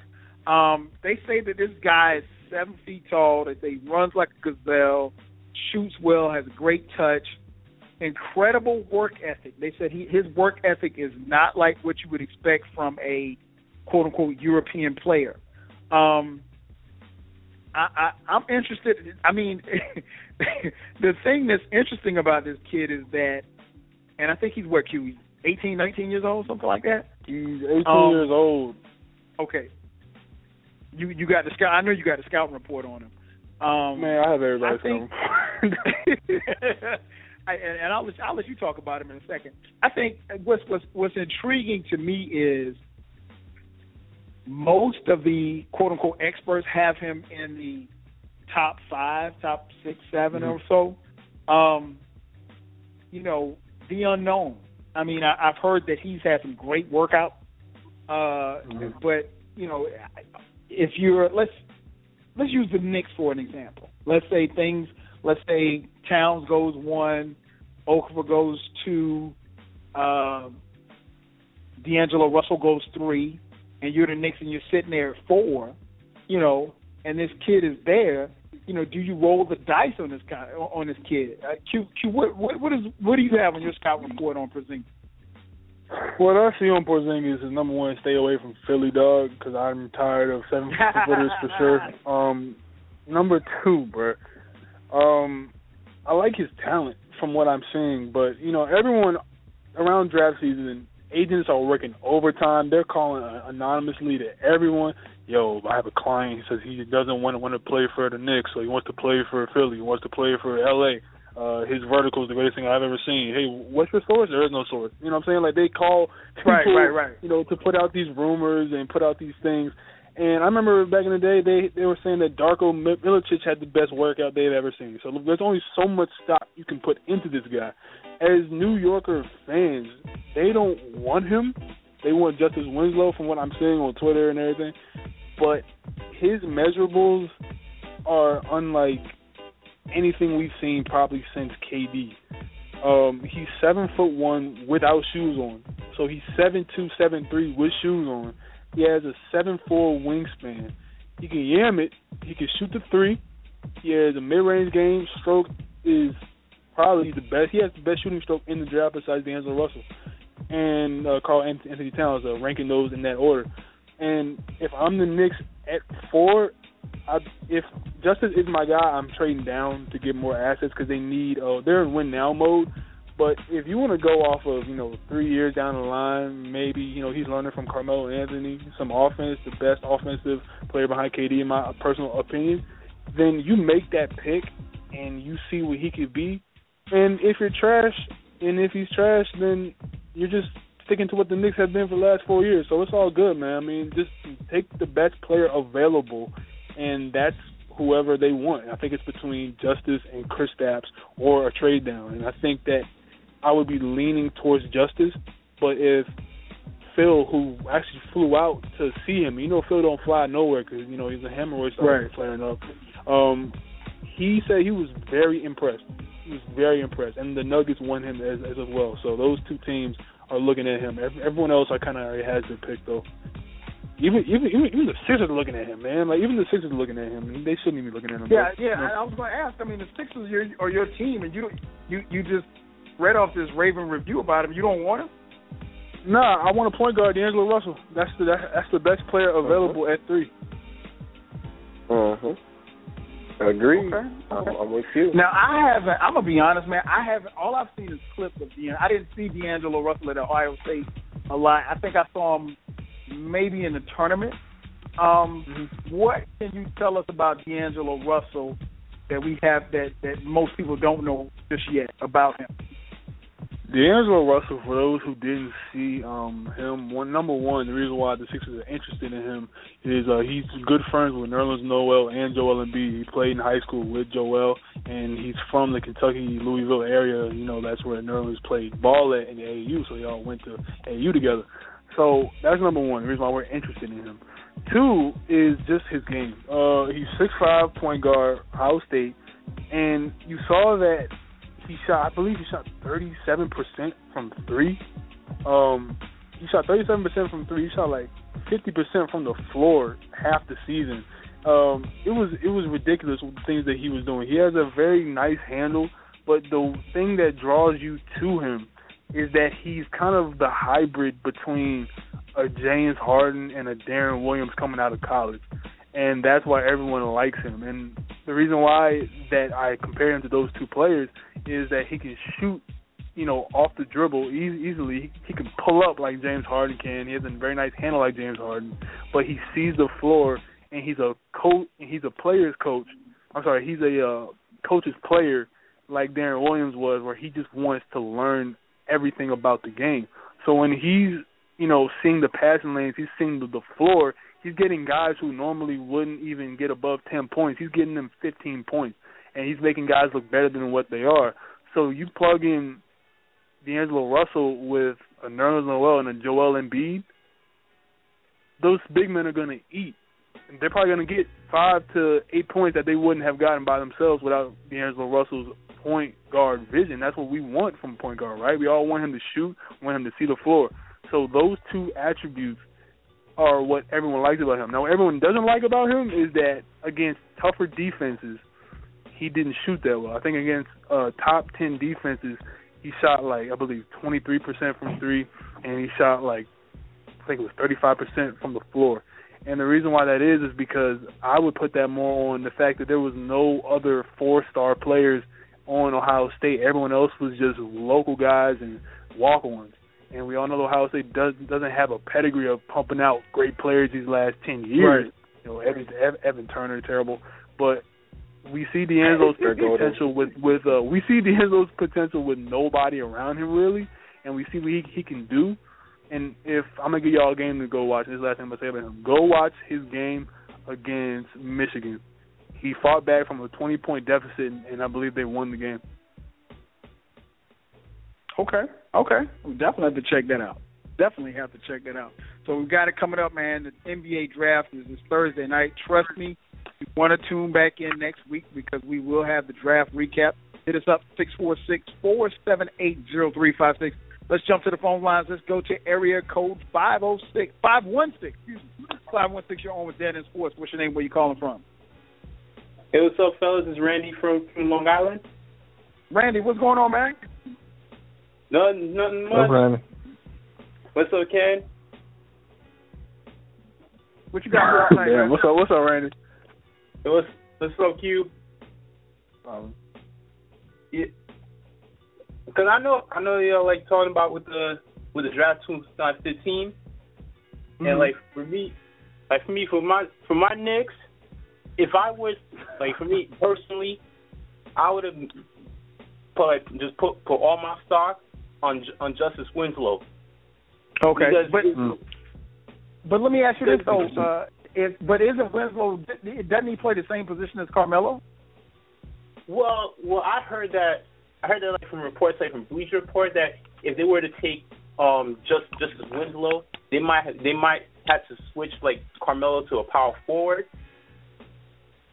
But that is not. I'm not too sure about it. If they were to do that, well, it could work. But my concern is that they first need they need a point guard, and I'm hoping that if I know Q, your Sixers were to take Porzingis, there'll be a no-brainer for the Knicks to take D'Angelo Russell. Of course not. Because I know how the 76ers will try to mess it up and try to take Porzingis since they always want to go big. Like the last couple of years. Right. You know, let me ask you something. Let me ask him something since we got him on the phone about the Knicks and we're talking about the Sixers as well. How do you feel about the reports? I don't know if anyone saw this. The reports that the Knicks are trying to shop their pick if Jahlil Okafor is in fact gone, and it seems as though he's going to go to LA at 2. And if the Sixers take Russell, then they're basically not overjoyed with the prospects that are left. They're cool to take Justice Winslow. They like him a lot, but there's not much, from the prospects that they've seen that I'm blown away. So we're hearing that the Knicks are talking to the Sixers and the Celtics, I believe it was the Celtics, about acquiring established players and next year picks because they don't have a pick in 2016.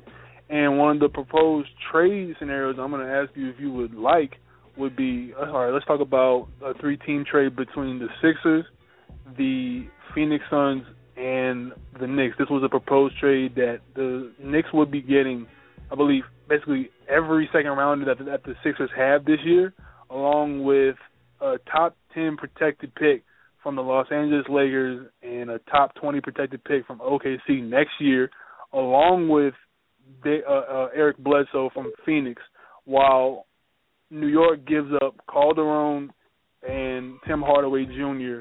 to the Sixers and Phoenix, and they give up a first-round pick for 4 to the Sixers. So all 4 teams benefiting from unloading contracts that they don't want. Would you be cool with basically the Knicks giving up 4 for all those picks and assets and Eric Bledsoe to play point guard for the Knicks? I would be kind of fine with it because statistically, the Knicks have been so darn awful for the last couple of years, and I know with Phil, Phil's whole philosophy is that he wants to win now and find players he thinks are going to be fit with the triangle. Mm-hmm. I like Eric. For me, I like Eric Bledsoe, but I'm not too sure if it would fit perfectly. It would fit perfectly with Phil's his triangle offense he's trying to put in. I have no problem with him getting away with Calderon because he hasn't done that much and he was kind of been hurt most of the time. And I know what you said about with Tim Hardaway Jr. That I like Tim Hardaway Jr. He played well throughout the season. Mm. If they want to keep rebuilding, it's fine. It's fine if they want more second round picks, because who knows, they might find some gems in the second rounder. Who knows? Mm. And plus, it's cool. And it's cool with me if they get that protected top 10 pick. Yeah. Which by freeing up all that cap space, not only could you get an Eric Bledsoe or a Ty Lawson, they were talking about those two, but they were also saying that by freeing up Calderon's terrible contract that Phil signed him to, and a lot of Knicks fans will agree with that, you have enough room to go after a LaMarcus, a Kawhi, a Jimmy Butler as well, on top of getting Eric Bledsoe. So you start to see a core forming where you could bring in 3 potential free agents, signing one of them or 2 of them to max deals and giving Greg Monroe a 1-year deal and letting him play it out to see if he likes the team. So you could see a nice, starting 5 if you were to do that. And if I was Phil, I would have to give that serious consideration as to why, what the Knicks have been doing over the last couple of years, and it hasn't been pretty. So I have to take all trade considerations serious. and the Celtics also. So. But I think with Q. But my concern is that I don't know if LaMarcus Aldridge or Kawhi Leonard will be wanting to come with the Knicks to get all that pressure on them. If Phil want to give them, if the money is there, like for them on the offer, hey, who knows? They might come and play for us. It's going to be interesting to see what happens in New York, man. I mean, sitting at number 4, we'll definitely see what happens. The Knicks nation will be restless, that's for sure. Hey, Randy, as always, man, thanks for calling in, man. We definitely appreciate the love, brother. No problem, guys. Yeah, man. Peace. Peace, man. Phone number, Randy, call 646-478-0356. Man, we only got like 10 minutes left. Can we talk about DeMarcus real quick? We got 2 more calls. We'll try to get them that in. Is ridiculous. Let's go ahead and jump on this LaMarcus Aldridge. I'm sorry, but let's go to Boogie DeMarcus Cousins. Because this is crazy. Boogie Cousins he wants out of Sacramento. He doesn't want to play for George Karl. He was actually subtweeting George Karl, calling him a snake, which I thought was comical. But the problem is the brass for the Sacramento Kings don't want to trade him. Ken, what's your take on this, man? Well, first of all, I think it's absolutely ridiculous that they gave Karl that much power to even try to even put him on the block like that. I'm inclined to believe that Karl did want him gone along with Rudy Gay, because he did come out in the press conference earlier and say that nobody's untradeable. So here's your best player, 2 of your best players, you're looking to get rid of them. You guys already know where I stand with DeMarcus Cousins in the NBA as a center. So why would you do that? You would always continue to be a losing organization if you continue to get rid of your best players. And this is why George Karl, it shows, is he has a trouble in getting the trust of the people. So now the organization comes out and say, well, no, we don't want to trade him, but it's too late. The damage is already done. Right. Cousins already feels like he's unwanted. So now he's like, all right, well, if y'all don't want me here, I don't want to be here. You've waited too long. So I don't know what they're going to do or how they're going to fix it, but the thought of them even considering trading him for what? What are you going to get to replace Cousins? I don't know, man. It's stupid and a mistake. What about you, FIFO, man? What how do you think this thing's going to play out? What's your take on it? For me, I don't know. It's an interesting thing when ownership doesn't want to get rid of a player. You cut out. My bad. FIFO, you still there? Okay, there you go. Yeah, I'm here. The thing is with the interesting thing is does DeMarcus want to go now? But at the end of the day, they have him under contract for 3 more years. So, can who has the leverage?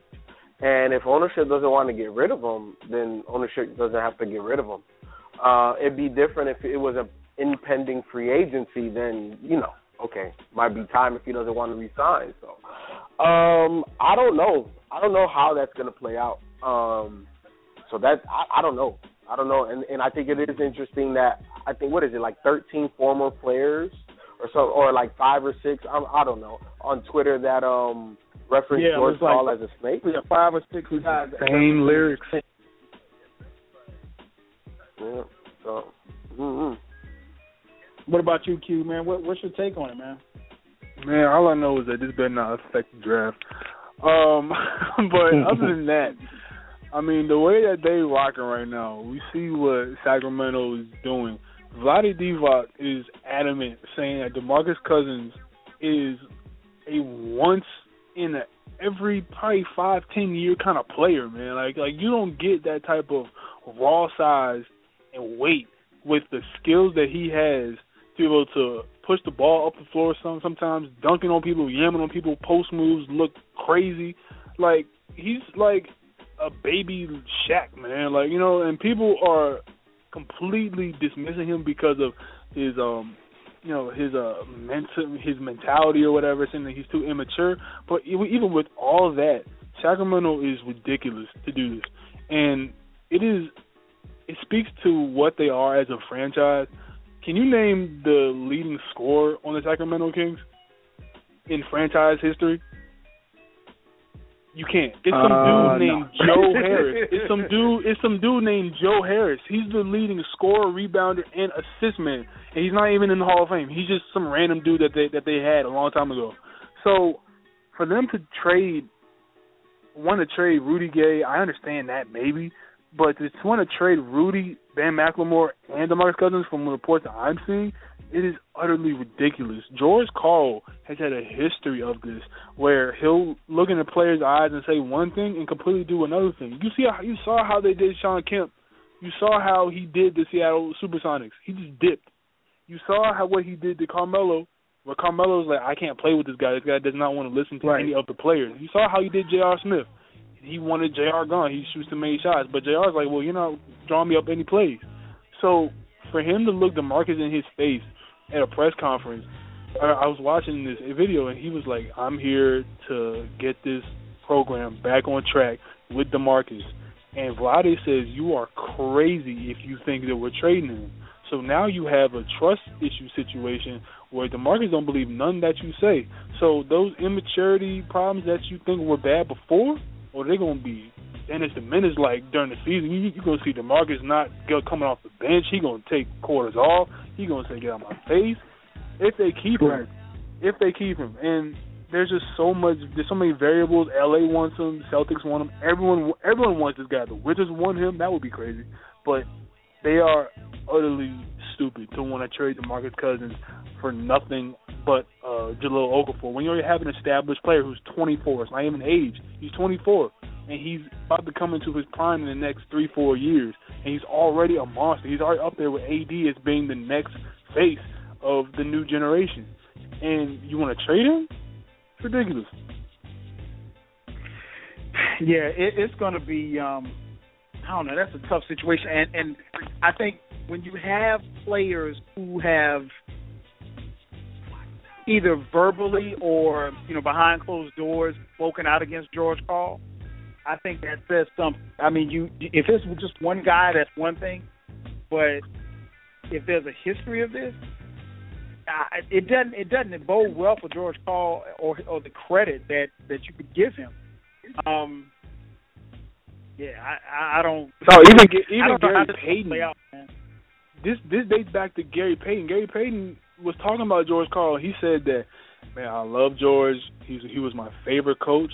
But there were times where I was considering going up to the front office and asking for a trade mid-season because he refused to let me do what was best for the team. He wouldn't let me guard certain players. He wouldn't let me take certain shots. He wouldn't let me and Kemp run the floor together. He said this. And that's coming from two Hall of Famers. This is not just some random Joe Schmo. So for all those guys dating back to 1990, what time he come with the team, 93, to now, there's a history of George Karl being a snake, bro. And when the snakes, when the grass get cut, the snakes get exposed, man. And George Karl is being a little exposed right now. Yeah, it's man. This is and like you said, Q, this really could shake up the draft. This really could shake up, especially if they make a deal. Now, again, if you listen to the Sacramento Brass, they're not going to make a trade. Mm-hmm. But trust me, they're on the phone with someone right now. Dude, Danny Ainge is calling, Sam Hinkie's calling, Phil's calling, everyone's calling. Mitch Kupchak's calling, the entire league is calling because they need a big man like that. You know what I would do? I'm sorry, I don't mean to take up too much time, but if I'm Cleveland, bro, I'm going to say this. I'm going to say, yo, Boogie, the new CBA comes out next year. You can get a max deal. We'll have enough cap space. We dump Brandon Haywood's contract. We'll sign you for 1 year. And you can be here with Kyrie, me, and Love for 1 year and see how it works out. Otherwise, you can go get your money with a max deal in New York or somewhere else after if it doesn't work out. But, bruh, hey, man, what's good? Like, that's all I'm going to say. I want to let everybody know we're going to have a bonus coverage of the podcast. Unfortunately, we got a couple of calls that we couldn't get to. We apologize for that. We'll be sure to take your calls next week. But continue, if you're on the line, you can still continue to listen. If you're listening from a computer, it's going to cut off in about 30 seconds. So we want to thank everybody for tuning in. But the extra time will be available on the podcast. We're going to do a little bonus coverage as well, but it won't allow us to bring any phone calls out of queue. So we've got to thank everybody for tuning in as you do each and every week. Remember, this show is being broadcast live. Catch us right here on Dead End Sports. So for B, for Ken, for FIFO, and our boy Q sitting in. For those of you who will be signing off, want to say peace. We'll holler at you next week. For those of you still listening on the line, I guess it would help if I turn the music down. I forgot about that. When the show actually goes off, the music gets loud. But, yeah, we got about 15 minutes of bonus coverage. But, yeah, somebody's on the phone with Sacramento. Trust me. Somebody's on the phone. And Vlade Divac and the brass of the Sacramento Kings, publicly they're saying the right things, but I got to believe that they're talking to somebody behind, because this could really blow up in their face. And Cousins is an all-star. I mean, he's a guy who is, some would call him temperamental, but he's a player. He's a baller, and they can't afford to lose him. So you have the inner struggle of whether or not you should keep Carl or keep your all-star center. So we shall. Carl gotta go. Man, bro, this is Carl's 6 months with them, and they already acting like he's the supreme. Brother, you came in to help me. I'm not here to help you get your vision across. I'm here for you to help me, dog. That I'm talking about George and DeMarcus. When you have a talent like DeMarcus, you can't just trade that away for Jahlil Okafor. Jahlil's gonna be 19. It's gonna take him about 3 years. And for those who read the reports, they said that George Karl wants to trade him to Denver. I'll be damned. As much as Sacramento may not look like, the greatest destination to play basketball, it's still in California. So if you tell me I'm going from Cali to Denver, Colorado, where it's cold all year round, mostly, I mean, dog, nah, man. You're not just going to trade me. So teams that should be looking at him, every team should be looking at DeMarcus Cousins. Every team has to be calling. Every single team. And then the Kings said that they don't even want their pick.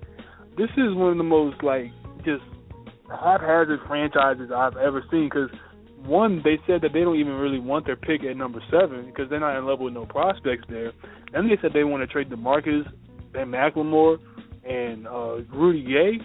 You realize these are pieces that could help out, that could give another dimension to teams. Can you imagine DeMarcus Cousins on a Wizards team? That would be reuniting with John Wall, and they have the pieces to move for DeMarcus Cousins. You realize what DeMarcus and Isaiah Thomas could do with the Celtics? That would give them another dimension to be a probably 45-plus win team. You realize what he could do with Carmelo Anthony in New York? You realize what he could do with any team. Dallas, San Antonio, a lot of teams have pieces to move for him. So if the Kings want to trade DeMarcus straight up, number 2, and I think as they said talking about Julius Randle and number 2 for DeMarcus Cousins, the Kings are getting robbed. The Kings are absolutely getting robbed. Julius Randle's not, a sure thing coming off of a broken leg his 11 minutes into his NBA career. Jahlil Okafor is not a sure thing, just as all those draft picks aren't. So you have a sure thing in DeMarcus Cousins. You better be getting a king's ransom if you're the Sacramento Kings. No pun intended. So you have to, if you're going to trade this guy, you have to get everything in the kitchen sink back for him. Because you're not just going to trade me for nothing to a bad team I don't even want to go to. Because DeMarcus signed 3 years extension, and he said he likes Sacramento. It's just that he wants a coach who's going to teach him to be better, and he wants teammates around him that are going to go there with him. He can't be the only great player on that squad. And they caught a bad break with Darren Collison getting hurt. And DeMarcus, when he went out, Ken already said it in that video, they went with 1-5? He's valuable to that team. That team might be a number 1 pick in the lottery if they don't have DeMarcus. It's ridiculous. Yeah, that's crazy. It's crazy. I'm showing here that according to this ticker, we got 6 minutes. Man, it's so and it's so much we could get into, and I wanted to get into the Steve. Did y'all want to get into the Steve Kerr, Mark Jackson stuff conversation? I got a fun question. I'm sorry, both two people said something at the same time. What would you say? No, what happened with what conversation? Well, I was going to ask about Steve Kerr, about Mark Jackson. Do you think? What the biggest question I had was, and I'll start first with you, people. What was the biggest? I mean, because we knew that Steve Kerr had inherited a great team. This was a team that got bounced out early in the playoffs last year, and to be honest, and we talked about it during the as far as the predictions. This time last year, we were predicting San Antonio to repeat. So look, a year later, look at what we're looking at. We're looking at a Golden State team that is young, athletic, and everybody should be back. So how is it that they were able to get over the hump with Steve Kerr? I guess that's the question I'm asking. I think, it's if you watch basketball, you see that this team is different than the Mark Jackson team offensively. What Mark Jackson did was he was able to progress the talent that was drafted there. And then he was able to establish a foundation of defense. Forever, Golden State was known as an offensive team, I think almost their entire existence. Mark Jackson was the reason why they're known for defense. And then what happened was Steve Kerr was able to maintain that level of defense and get them at a higher level of offense. And I think that was the difference between the two, just their offensive philosophy. You're talking about a point guard that dominated the ball, played pick and roll. He played under Pat Riley and Larry Bird. And his whole career, that was what he did. That is what he believes in. That's how he won games. You give me a point guard and a big man, and we're going to win some games. That's Mark Jackson's philosophy. Steve Kerr, on the other hand, played off the ball, was a role player, wasn't a starter in the league. You know what I'm saying? Played in great systems, played for some of the greatest coaches. He has a little bit more depth to his offensive system, and that's the difference. You know what I'm saying? That's, I think, what really put them over the top. I think that with Mark Jackson, Steph Curry gained the confidence of an MVP, but what Steve Kerr's offense did was allow him to flourish as a scorer. We knew that he could shoot, but there's a difference between being a shooter and a scorer and a point guard. But what Steph Curry was able to transform this year was into just a lethal scorer. Obviously he has the point guard ability. I'm not taking none of that away.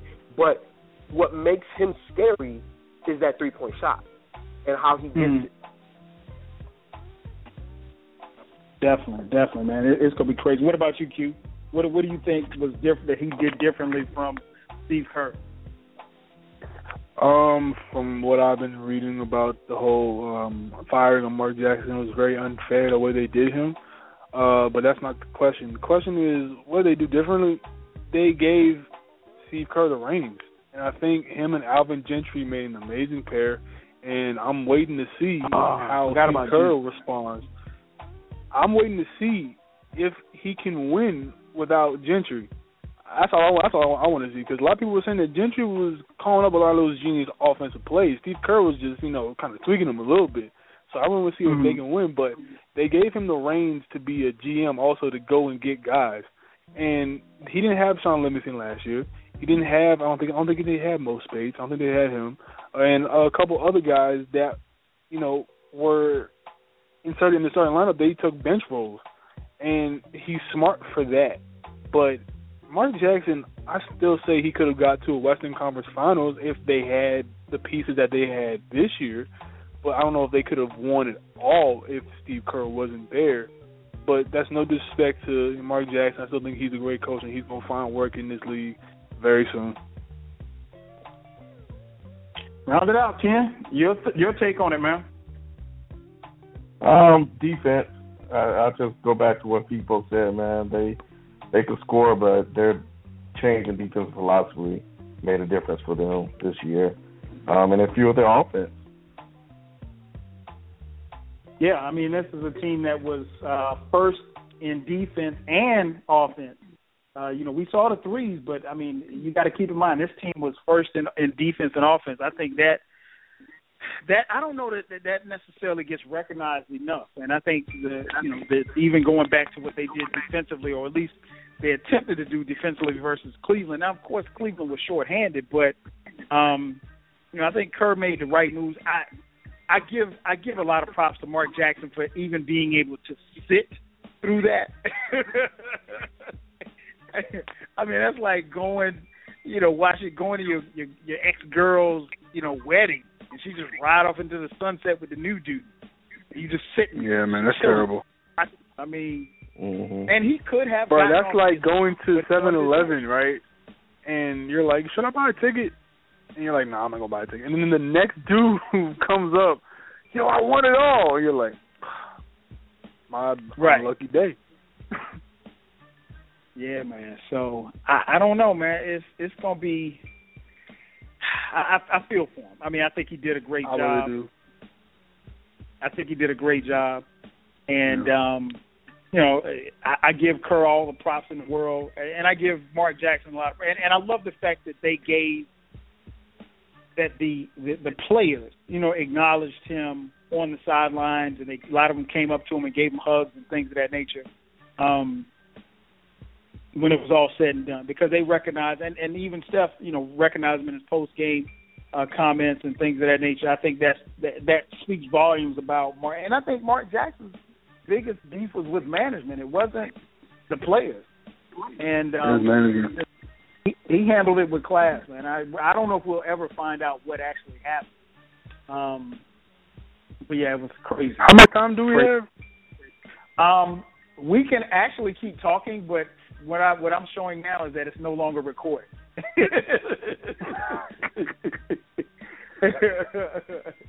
All right. So I guess we're going to end this. But to answer your question real quick, they were saying that Mark Jackson, the reason why he got fired, I guess this is kind of like an X-Files type of situation when anybody hearing us. The reason why Mark Jackson had got fired was because that he had planned for the Warriors he had organized with Doc Rivers to walk off the court during that whole, the Donald Sterling thing. And the Warriors, up to that point, had not been in love with Mark Jackson's rotations and the way he ran an offense. And even though he's known as an offensive coach, and he's also known as a defensive coach, he's on both sides, but he wasn't in love with the rotations in the offense. And he was very adamant on giving a statement and standing up against, the owners of the league, saying that you all had to take responsibility. He was going to be very outspoken, basically. And that's the rumor that everyone says. So they fired him because he was, trying to, be too much of an activist when he's trying to be, they just want him to be a coach. Wow. And I heard that there was rumors about, the fact that they didn't want Mark Jackson to do the traveling thing because he was pastoring his church and this and that. I mean, I just didn't like the way that, obviously, there was a dissolution in their relationship, but I didn't like the way they kind of threw a little dirt on him on the way out the door. And we'll never know the full story. And I think I think he handled it with class. He handled it a whole lot better than I would have. Man, I wouldn't even showed up. Because I would have been secretly rooting for LeBron to win. And, I mean, who knows? Strange things have happened, fellas. We could have a situation where Black gets fired and Mark Jackson ends up in Cleveland. So, I mean, that's true. Stranger things have happened, man. Stranger things have happened. Before we go, I'm sorry. Before we go, this is the last thing. I had to ask y'all this. A lot of y'all older dudes, FIFA's still kind of young, so I guess I'm directing this maybe towards the two oldest. Did you all see what Diddy did? And have y'all ever gotten that mad at a coach for talking to your son or talking to one of your sons? Just have you ever gotten that mad at a coach where you had to go on the field and like, yo, did you say that to my son? Did you just do that to my kid, to my daughter? Have y'all ever gotten that mad at a coach? Well, no, not yet.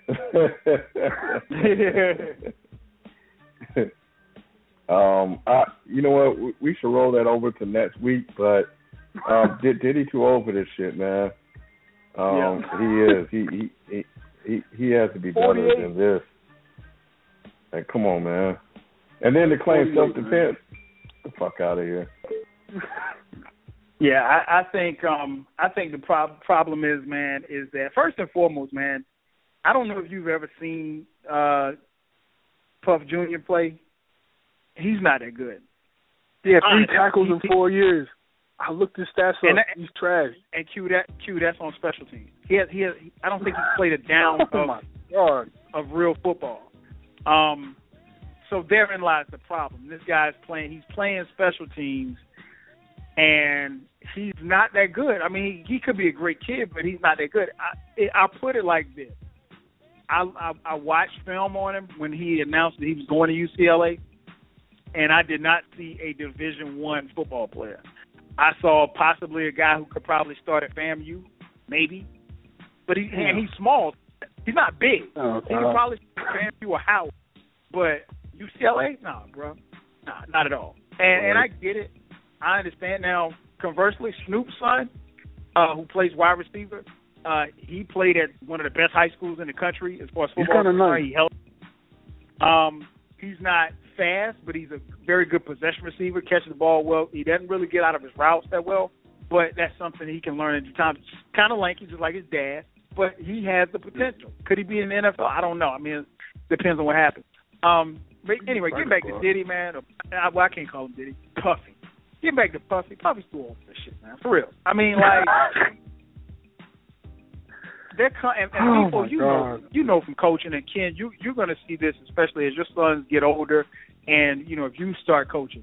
There's always a parent who thinks that their child is better than what they really are, and you have to be realistic and say, you know what, my kid ain't that good, and there's no knock in the child not being that good, but I think just from the reports that I've read, they said that Puffy Jr. had missed some workout, and this particular coach was riding him because when he came back to work out, he was dogging it. Now, if you dogging it, the coach going to be on your tail. I mean, that goes without saying. So, I mean, and a parent never show up. I mean, what a parent is doing at practice, conditioning practice, I don't know. That doesn't make a lot of sense to me, first of all. I mean, why would you show up your child running wind sprint? You know what I'm saying? That doesn't make any sense. Oh yeah, God. Man. Puff's too old for that, man. Yeah, I agree with Ken. He's way too old for this shit. 48, hitting people with kettlebells. Come on now. Yeah, no, I mean, that's an assault. Now you're looking at a case. Another case you got to fight. So, what's your take on it, people?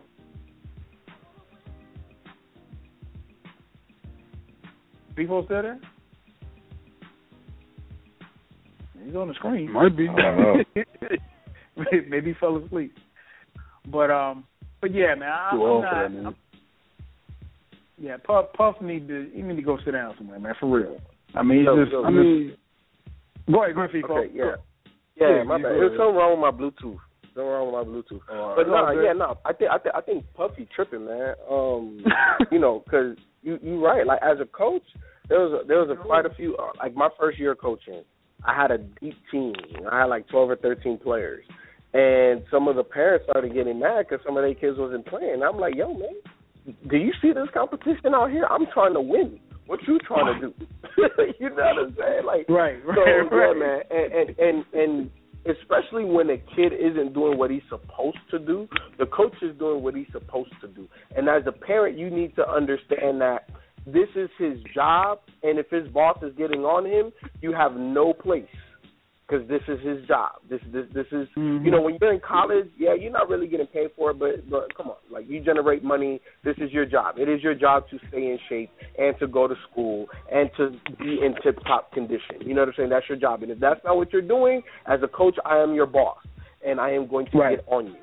You know what I'm saying? So as a parent, you need to understand that. And then the thing is that if you felt some type of way, you don't attack it in a violent manner. Just understand that that's part of, you know, the environment. And I need to talk to you as a man and be like, hey, look, man, I feel like you might have you disrespected my son or whatever like that, and I don't appreciate you coming at him that way. I know you need to ride him, but don't do X, Y, Z, because that's what I had. I felt offended by that. You know what I'm saying? And that's the way that you handle it as a mature adult. But, you know, you don't put hands on nobody, man. Come on, man. Like, man. The person you need to put hands on is your son, because he ain't doing what he's supposed to do. Exactly. 3 tackles. Exactly. And if Puffy can't see that as a father, not just a father, but, you know, just as a talent evaluator, and say, okay, you know what? I see him dogging it. You know, and I go back to, I was watching, I don't know if y'all saw that Snoop and his son's reality show. I'm not really big on reality shows, but I watched that show, and there was a situation where the coach wanted to sit him down because he wasn't doing what he was supposed to be doing. And Snoop's son came to him and was like, Dad, he can't sit me down. Snoop's like, hey, man, he the coach. I ain't got nothing to do with it. You should step the game up. Exactly. Yeah, he's like, what you going to do about it? You going to sit here? And I love that. I love that from Snoop. Snoop was like, look, man, I'm the reason why you're here. Everybody knows you're Snoop's son, you know, but that's the coach. And Snoop never approached the coach and saying, like, yo, you shouldn't sit him down, you're going to hurt his style of chance or anything like that. He took it as a man. Bro, you better be thankful that your son is even getting attention from the coach when he got 3 tackles in 4 years. I mean, come on, son. Like, that's not, you know, usually those are, like, when a coach is paying you attention, it's usually because he wants you to get better. So it's like, if you are a guy who's just, you know, off to the side and go somewhere and play somewhere, just to do some drills by yourself, those are the guys that the coach don't even want to look at. Those guys that he has no hope for. So maybe Diddy, first off, I hate calling him Puff, man. Puff hasn't had a good eye for talent since Big died. So, you know what I'm saying? Maybe he hasn't. I mean, he signed Danny Kane and Day 26, and I ain't heard of him since. So maybe he don't know his son is bad, bro, because he's obviously doing that. They were talented, though. Who Day 26? Did you buy Day 26 album? Yeah, I did. They were really good. I can't name 4 Danny They were good. Yeah, they had a little bit of talent, bro. But ever since, like, I'm not saying that they're bad, but Diddy done passed on some stars in the past. Yeah, he did. Diddy done looked at everybody. Like, where the hell is Machine Gun Kelly? Where the hell is MGK at? I haven't heard of that nigga since the Wild Boy song. Where the hell he been at? Hey man, if you want to kill your career, man, go to Bad Boy. Is Bad Boy label anymore? No. They are no longer a business. I think they're management now. Aren't they strictly management? It's not even the record label. I don't know what they are. Wow. They are on a record label no more. Because I want to MGK is gone. Where's Craig Mack? Craig Mack out here working aliens. Like what's going on? Shines in Israel. Like Day 26 out here working at McDonald's. The only one who's prospered was those 2 black girls. I don't, like you said, I don't know what it is about his evaluation. And I mean, and then think about it like this, man. Look what kind of position he's put his son in now. Now his son got to go back to that team, and he's got to sit in with the coach. You know, Puffy's already made some donations to UCLA. Don't get it twisted. I'm pretty sure UCLA has a nice endowment check for about $200,000. So, you know, obviously, just like any other thing, when you pay the money, you're going to want your kid to play, but it don't work like that. They got to put kids out there on the field that can help UCLA. They're trying to win. They're not just trying to win the Pac-10. They're trying to win a national title. And if you want to hide Puffy Jr., put him on special teams. Put him on the kickoff team. Put him on, the extra point team. I'm on practice squad. Obviously, he needs to be on practice squad if he's getting 3 tackles. I mean, like there's just certain things that you don't do as a coach and as a parent. I mean, as a coach, we all know that you don't push or punch the kids or call them derogative terms or whatever. Like you don't do stuff like that. As a player, some players actually like the corporal punishment type of coaches where they want them to push them to their potential, where they want them to yell at them and call them names because it gets them hyped up. That's the type of coach that Pat Riley was for the Knicks. Pat Riley would drill them in practice. You know what, man? At the end of the day, you need somebody to keep it real. I'll never forget. We had a coach when I was in college. He told Coach Baylor. He told his kid. He said straight up. He said, "Hey, man." He said he looked at, and he wasn't trying to be mean. He was just being honest. He looked this kid dead in his face. It wasn't during practice or anything. He said, "Son," he said, I suggest that you transfer." And the dude looked at him like, "What? He said, you will never play as long as I'm coaching. Never." And he meant it. He said, "You're not good enough to play here." He said, "And you will never touch the field as long as I'm coaching you. I promise you that." He said, "I don't have nothing against you personally." He said, "I think you're a great guy." He said, "But you will not touch the field as long as I'm here."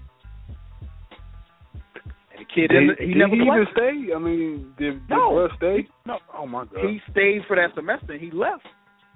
Damn. But he was telling the truth. And I think you got to, man.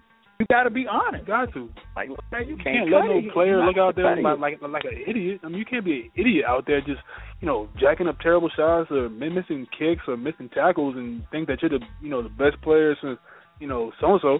But, as a man, he just wilded out for no reason. Like, all dude was doing was yelling at his son, saying that you're not doing the play right. You're not doing. Matter of fact, get in the back of the line. Matter of fact, do some push-ups right now. Give me 10. And they just like, hold up, man. You know who my son is. You know who I am. And he comes out of nowhere with a kettlebell and just goes full Game of Thrones on him for no reason. And the coach is like, what the hell is wrong with you? Like, I'm just trying to coach your son. And then Diddy wants to get on social media saying that I was attacked. I felt like my child and my manhood was being tested. Unless you being called, certain names or touched inappropriately, you have no grounds to even, in my opinion, touch a coach. Like, barely even yelling at a coach is one thing, but if you have to have a conversation, leave that street shit behind. Bruh, he's 48 hitting people with kettlebells. He's 48 smacking Drake in clubs. Like he's out here. He's really out here in these streets. Like, apparently, even though we know he's not. So it's like you have to keep it real with certain kids and be like, yo, Puffy Jr., dog, you've been missing tackles 4 years you've been here. You haven't made a big hit once. Your 3 hits have been on just terrible plays that the other guy made. All he is, he's just on the team. He's just on the team. Just special teams. He's just on the team. I feel bad for him though, man, because we all know that one guy who just couldn't get it. Yeah, couldn't get it. And you know what? Maybe that's not their sport. Maybe it's just and maybe you just you guys know, man. Sometimes that's as good as you're gonna get. Some guys are high school as good as they're gonna get. Sometimes college is as good as they're gonna get, and they're not gonna get any better. And that's where they are. And you have to just kind of take it for what it is and keep going. Yeah. That's it, man. That's a wrap. Q, man, thanks for filling in for B, man. Yeah, man, of course, man. Got y'all. Hey, Brady about to get off, too, man. That's some bullshit. Man, that's that bull, man. We'll address this later, but yeah, man. I hope not. Brady about to get off from this shit. I don't like the way they're talking about it. They're talking about like he's either about to get off or get 2 games. I think he's going to get 2 games, but he might not get – if he may have to take it to court. I don't know, man. We'll see. We got plenty to talk about next week, but this shit come out, man. All right. Well, it was good, fellas. Good to be back. Right, hey, get some medicine, man. I'll let y'all. Yeah. Go to bed. Go to bed. Time to go to bed, man. You're just chilling. Time to go to bed. You just eat up and everything. I'm out. Peace. All right, man. We'll holler. Peace. I didn't tell you to turn the TV off. I'm about to watch TV.